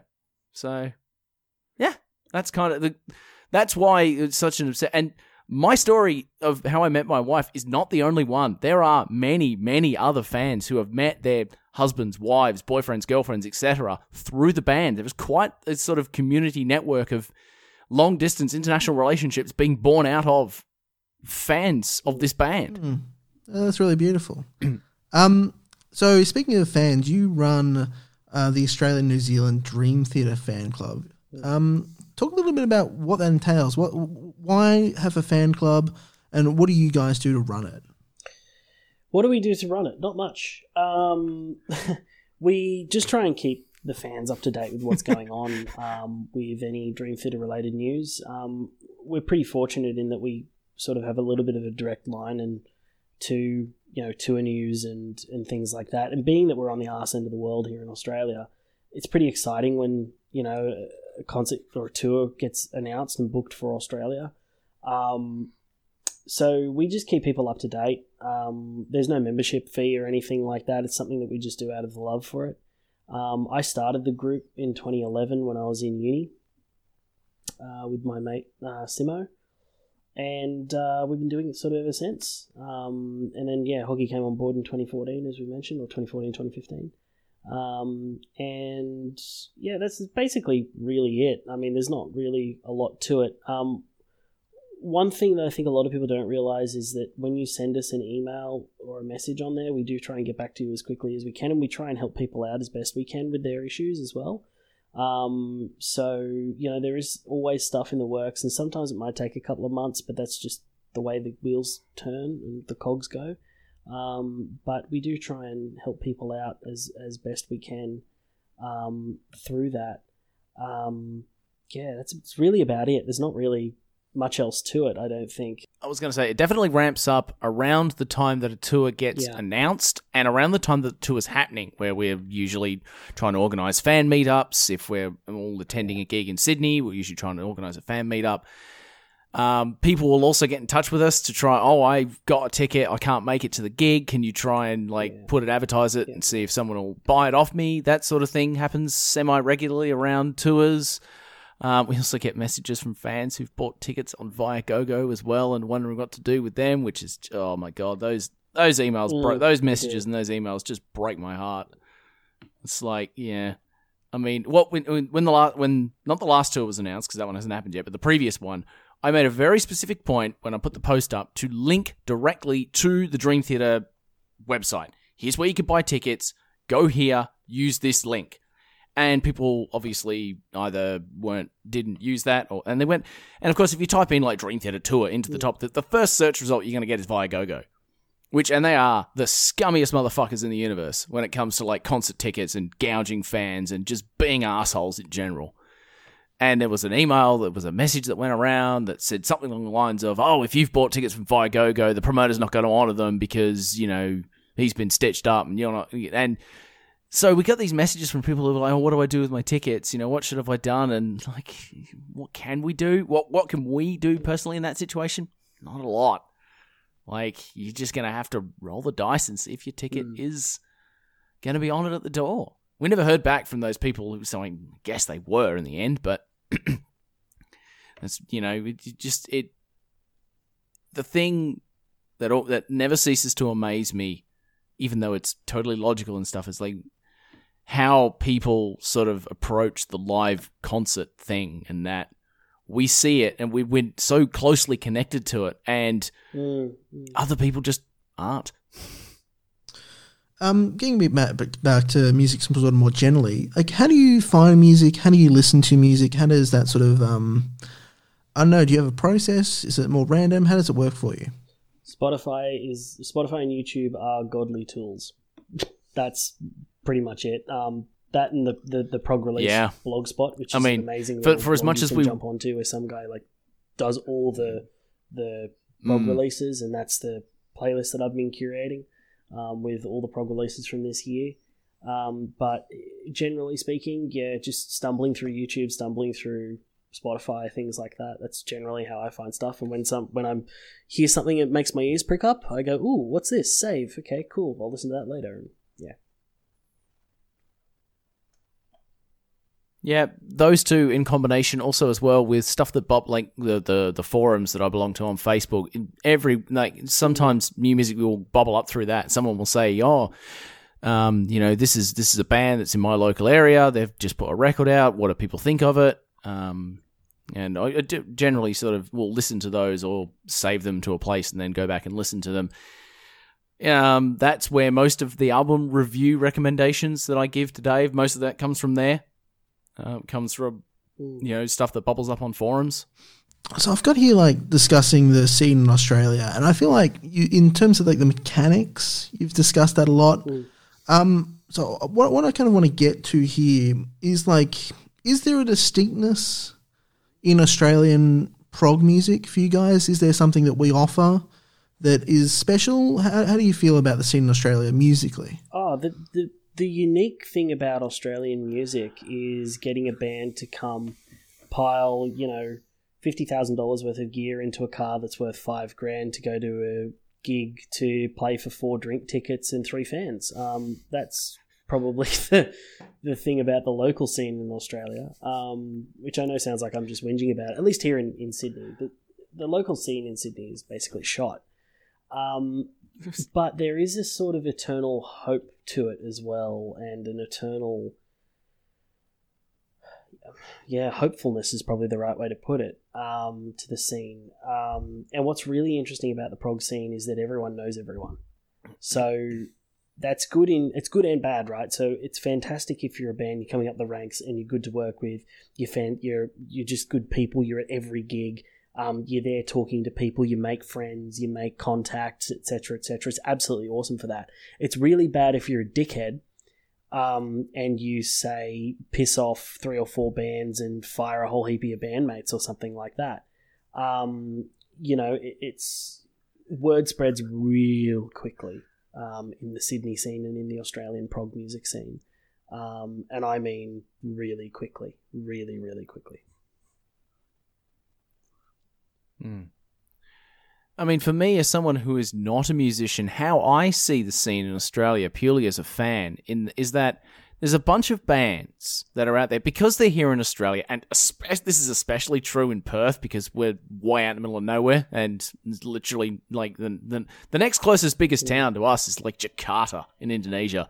So for here, the bands, they're not interested in, well, they know, it's not that they're not interested in, they know they're never going to become big and popular. So they're just like, stuff it. We're going to play the music that we want to play.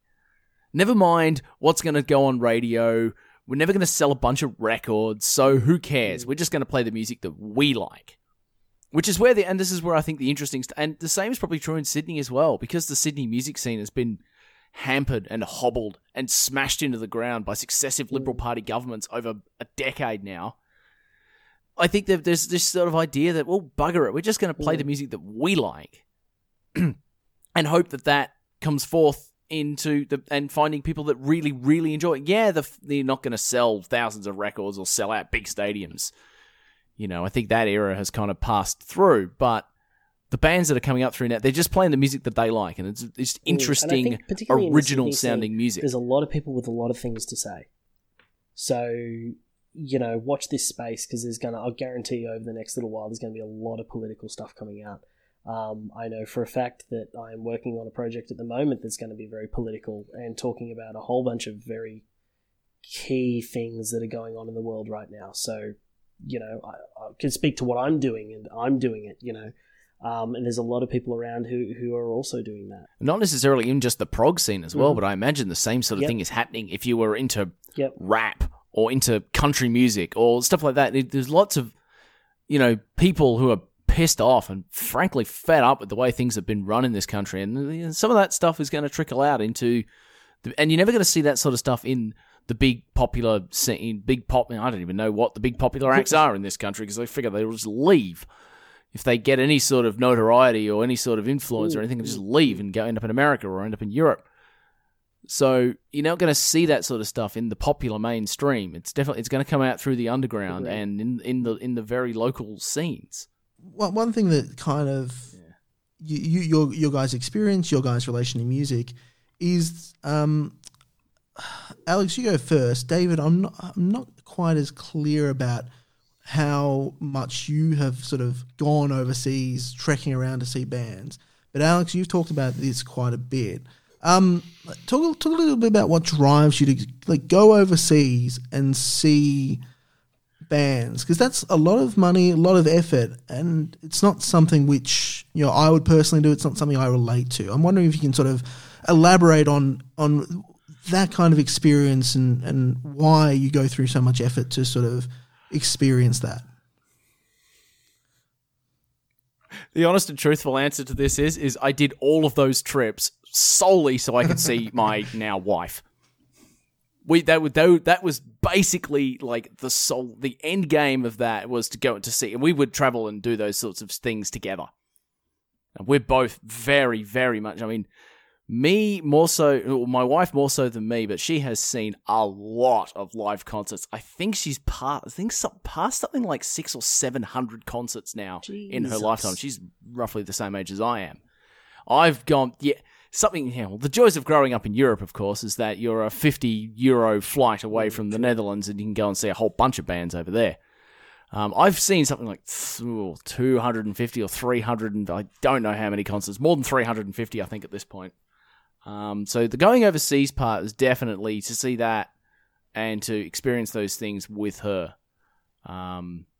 That's the short version. Are we going to continue to do that now that we're both here together in this country? Yes, because we get to see so many more bands. I mean, there are so many bands that we've seen overseas that would never, ever, in 1,000 years, ever come to this country. Marillion are never going to come here. King Crimson are probably never going to come here.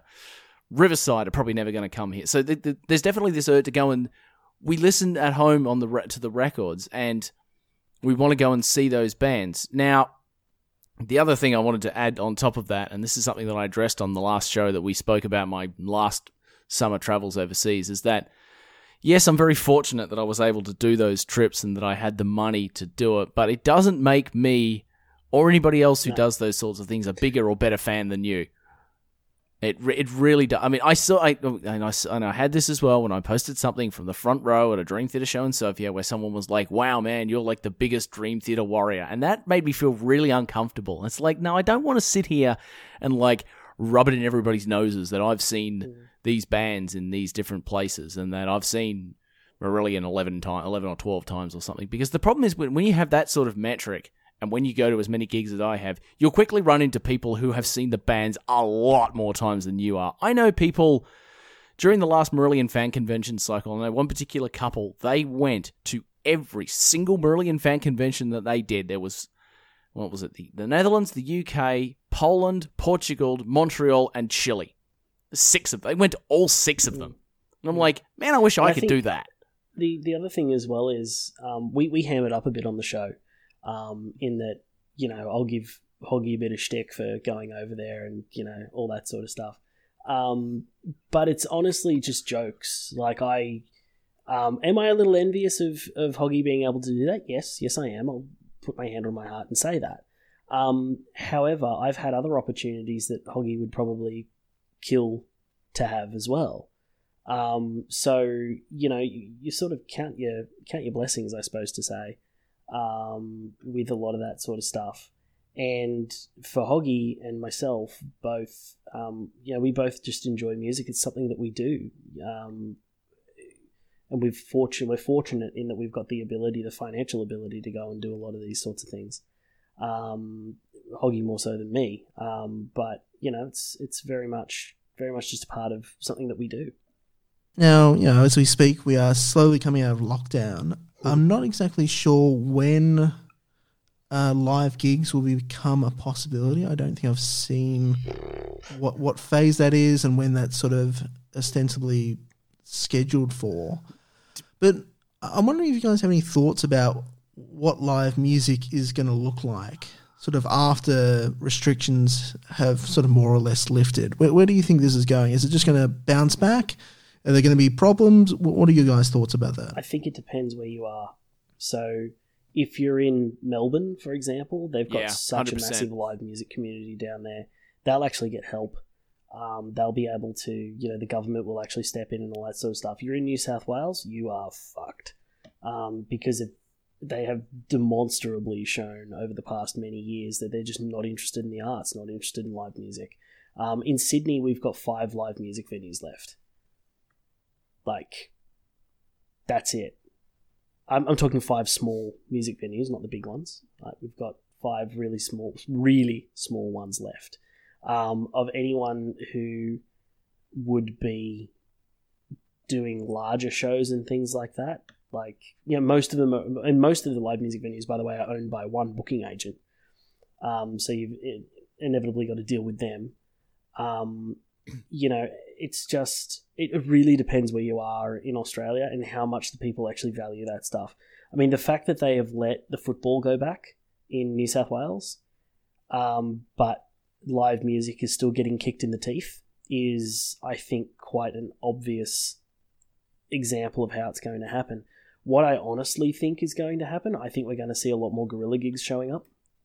I think we're going to see a lot more gigs of people without insurance, people taking risks to put shows on, and so on and so forth, just simply because they're sick of not having anywhere to play, not having anything to do. I mean, the metal scene, particularly if you look at you know, that whole hardcore scene, we do hardcore music extremely well in Sydney and in Australia. I mean, Parkway Drive, arguably one of the biggest, I'll put it as screamo, in inverted commas, screamo kind of bands in the world from the Central Coast. Polaris, the drummer lives 2 streets away from me. I've known the boys for years and years and years. And they're massive. I mean, you know, European and US tour massive. You know, what's going to happen to those guys? Well, what used to happen was that they used to put on community hall shows and they used to play on the floor with like 50 people doing those stupid windmill arm things around them. And they used to just do that. That's what they used to do every weekend, 2 shows a weekend. You know, 2 shows a week or a show a week. And there's nowhere for them to do that anymore because we've become so litigious as a society, at least particularly in New South Wales. So what do I hope will happen? I hope it will bounce back. I hope that the second all the restrictions are lifted, we're going to see some festivals and we're going to see a whole bunch of people come out. We've actually got to put a show on because we promised that the boys in Anubis would get their show, and that still will happen. We will be doing that at some point. But at the moment, it's very much all up in the air, and there's a lot of venues that have gone under as well. So what it will look like, man, if I had a crystal ball, I couldn't tell you. Over here in Western Australia, it's a little bit different because we're a little bit further along in the restrictions. I think that just this weekend they've sort of lifted up to phase 3 restrictions, which means the pubs and the clubs and that sort of thing are allowed to open now. And so what I think will probably happen in this city is that there will be a bit of a resurgence in live music. There will be attendances of some gigs and probably some of the bigger names who might be coming through. But ultimately, long term, I don't think a thing is going to change. I think it's going to be the same people going to the same concerts, and everything will just sort of go back to normal, and the people who are interested in the art scene will continue to come out to the art scene, and the people that aren't just won't. It will be a little bit of a bit of a peak where people will be interested for a while, and they'll think everything's great, and then they'll just stop caring again. That's ultimately what I think will happen, which is a really negative, pessimistic outlook on what I think is happening, but that's just the way it goes. I don't think people in this country care enough about the arts as much as they do in either as much as we wish they would or as much as we know they do in other countries. I want to finish up with just a couple of lighter questions. This one's going to Dave. You have talked a little bit about you've got a home studio. You mentioned in one episode, and I forgot to note it down. I think it was either you played in a band or you are playing in a band. I can't remember which it was. But as you mentioned, playing guitar from a very young age. Talk a little bit about your history with being an actual musician and how that's sort of worked out for you. Yeah. So I started playing when I was 6. I actually found my dad's old 12-string, which I still have, underneath my bed. And I pulled it out one night, and Dad sort of saw me and said, "Oh, do you want me to teach you a couple of things?" Because Dad played when he was younger and such. And I sort of stuck to it like shit to a blanket. So I kept going with it, and eventually graduated to electric guitar and da-da-da-da, as the rest goes. My dad actually took me to see John Fogerty in concert in 1998 for the Premonition World Tour. And I think that was kind of the moment when I knew that I really wanted to be a musician, because I wanted to do what that guy was doing, Little did I know that prog was going to come in. So I was doing that for quite some time. And then when I was 18, 19, I started to get into the session world. So I've sessioned on a few albums around Australia and internationally as well. I was in the US for a little while, in Nashville, doing some session work over there. I played in Europe a little bit when I was living over there, but not professionally, just, open mic nights and get up and jam with a blues band and things like that. It was a lot of fun. But now back in Sydney, I've got a home studio. I try and do some production work. I've done some production work. Mostly, it's really interesting because I'm massive prog head, and I love that sort of Americana country sort of stuff. I love producing that sort of stuff because it's a lot of fun, particularly female vocalists and things like that. It's really, really good. I quite enjoy doing that. That's sort of, I suppose, it in a nutshell. But to further to your question about me being in a band, I was in a band for a few years called Nothing Like You. That I eventually left that band due to creative differences, basically. There's a little bit more to it than that, but I won't go out and sort of call that sort of stuff out online. But then I've now formed another band. We've actually got our first rehearsal next weekend. So everything's written, everything's ready to rock and roll, and we're basically gearing up for when lockdown ends to do some shows and do some trial of some of the stuff that we've written and so on and so forth. So I'm really looking forward to getting back on the stage. I'm actually halfway through building my new pedal board right at the moment for it, so I'm just waiting on some parts to come from the US, so looking forward to it. What kind of band? It's a prog metal kind of stuff, but leaning more toward... it's sort of... You can hear... Hoggy's heard some of the stuff. You can hear a lot of my influences in it, so it's very much that melodic mainstream influence in it, but there's a lot of Dream Theater in there. There's a lot of Tool. There's a lot of Porcupine Tree.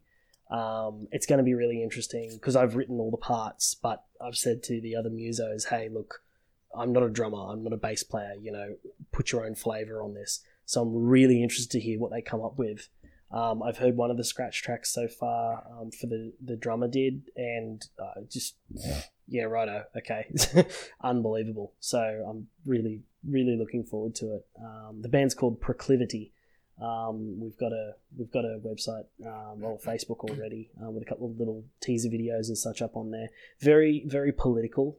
There's a lot of stuff about climate change and what's happening in Hong Kong. And interestingly, I wrote a song called "At the Enemy's Gate," and I wrote all the lyrics for it and everything like that because it was about what was going on in Hong Kong and everything like that. And then all of a sudden, all this Black Lives Matter stuff started happening, all the protests and everything like that over in the US. And the US is sort of descending into chaos. And I'm like, fuck, well, the lyrics can sort of almost be used interchangeably there about the protests there and the protests in Hong Kong. And it's really interesting when things like that happen and you're on the writing end of it, not on the reporting end of it. So it'll be interesting to see how it all comes out. Having such a variety of experience, how does that inform your opinions as a person who listens to and enjoys music? Probably makes me more of a snob than I'd care to admit. I think the main thing is that the thing that I always look at is I look at it and go, there are 3 things that can potentially happen when you listen to a new piece of music. You'll either love it, you'll hate it, or you'll just shrug it off. For me, I always go to music with an open mind. I always go with something because I always think I'm going to take something away from it, no matter what it is. And that's except for that Scott Walker record. Sorry? Except for that Scott Walker record. Yeah, well, we're not talking about Scott Walker. That was a bad album. So I wonder if you take the Scott Walker album and you just speed it up by like 3 or 4 times if you get that new shit that Steven Wilson's pumping out. I feel like that's something we should do. Yeah, exactly. I'm going to try that. How it informs... I try not to come across as a music snob, but the reality is I have so much experience in it that I can hear a lot of stuff that a lot of people don't necessarily hear. And you sort of get labelled as a bit of a snob when, you're listening to something and someone comes to you and they go, oh, listen to this new song. And you go, yeah, cool, Marillion did that 15 years ago. And it's nothing new. I think this is one of the big issues is because there's such a wide variety of music that I've listened to over my, 24 years of being involved in music in the way I am. You inevitably run across the same things, right? And I think this is one of the things that prog always appealed to me was because it was so different and every album was different and you had such a wide variety of different sounds. And I think this is one of the issues now with what is prog. I think the idea of prog has kind of changed a little bit in that and now prog seems to be gent, and I don't necessarily subscribe to that idea. Yeah, I don't know. How it's informed my opinion is probably that I'm much more open-minded, but I'm becoming much more picky with what I like. I don't know if you'll have an answer for this one because it's just a random weird question. But if one broken up band could release an album and you knew it would be good, who would it be? Pink Floyd. Ooh, that's a good one. I don't know if they're... Assuming we can resurrect members, but, Well, if you've got all the power in the world at the moment.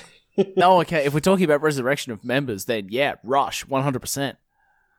Talking about bands where everyone is still on this earth, Ocean Size, I think. Oh yeah, that'd be good. And new Ocean Size or new ISIS record. Or the Beatles, if you're talking resurrection again. Yeah. Ooh, that's another good one. If Genesis got back together and released an album, would it be any good? I don't know. then you get into like which era of Genesis do you want? Do you want the Peter Gabriel fronted version or do you want the Phil Collins one? And to finish off, what have you been listening to, reading, or watching, or playing lately? I was going to say I listened to a gargantuan number of podcasts. I think I've got something like 16 podcasts now. It's quite the popular thing to do, actually, if you're a musician, to start your own podcast. Something that we have tongue-in-cheek complained about on the show before. So the ones I have been listening to, actually, Devin Townsend's podcast, where he's going through each of his own albums. If you haven't heard that, that's a really, really interesting deep dive into the albums and the time in his life when he made them. He sticks podcasts into that one. Anathema's one is really good. That's more like a traditional sort of radio show, though. Those two are very good. And then I've got a whole bunch of other podcasts that are just like sort of random two dudes talking podcasts that I listen to. One that's called Analog, a podcast that I'm slowly trudging my way through their back catalogue of 400 plus episodes. There's another one called Roderick on the Line. That's quite good. Yeah, there's a couple. Watching, I don't really watch a lot of television, really, to be honest. And the reading that I do, I mainly listen to audiobooks for that. One book actually I did finish reading again, which is really quite good actually, and remarkably prescient for what's going on in the world right now. It's a book by Peter Grester, the journalist, the one who was locked up in Egypt on alleged terrorism charges, which were totally bullshit. The book's called The First Casualty, and it's about how the media has kind of gotten in the middle of conflicts around the world and the need from the governments for them to be more partisan towards them rather than actually being the fourth estate, which is something that keeps happening time and time and time again. And all over the world. It's not just an American problem or a problem in the Middle East. It's everywhere. Yep. For me, I don't know. Probably people actually know this if they listen to the thematic interview. I'm a massive gamer, so what I've been playing at the moment is I play online with some friends of mine a great game called Stellaris, which is kind of like Civ 6 in space, but it's not turn-based. So that's a really, really fun game. Also, Borderlands the pre-sequel, because I've never played it, and it was for free on the Epic Game Store the other day. I was like, yeah, cool, I'll take that. I'm watching an absolutely hilarious and fantastic show called The Marvelous Mrs. Maisel on Amazon. Just awesome. I'm not going to spoil it for you. Definitely go and check that out. It's a hell of a lot of it's a hoot. Yeah, that's kind of sort of at the moment reading The Subtle Art of Not Giving a Fuck. A little bit late to the party on that one. just a little bit. But yeah, but since when have I ever been won over by trends? That's a good point. You are talking to a man who still hasn't watched Breaking Bad. Yes, and that's something that needs to change. Yeah. It's on the list. So yeah, I suppose that's it. I'm actually delving a lot at the moment in the kitchen. I'm doing a lot of stuff. I'm a big cook. I'm a big foodie. I love good food and I like making it myself. As we speak, actually, at the moment, there's a pizza sauce on the oven, on the kitchen top, fucking stove top is what I'm looking for. So it's currently bubbling away, and it will be turned into pizzas in about a half an hour. I made a tiramisu this afternoon. Big fan of Binging with Babish, and yes, love Joshua binging. Wiseman, love Binging with Babish. All that. So yeah, it's a whole bunch of stuff that I think goes on in the background there. Yeah, so I consume a lot of my media online and all that sort of stuff. I'm not really a television sort of person. I don't read a lot, but when I do, I try and finish a book and then just leave it as is. I should probably read more than I do, but yeah. I think everybody says that though. Everyone thinks that they should read more than they do. That's why I started getting into audiobooks, actually. Audiobooks for me only work with non-fiction titles. Trying to do audiobooks for fiction is just a complete disaster. So I listen to a lot of non-fiction with my audiobooks.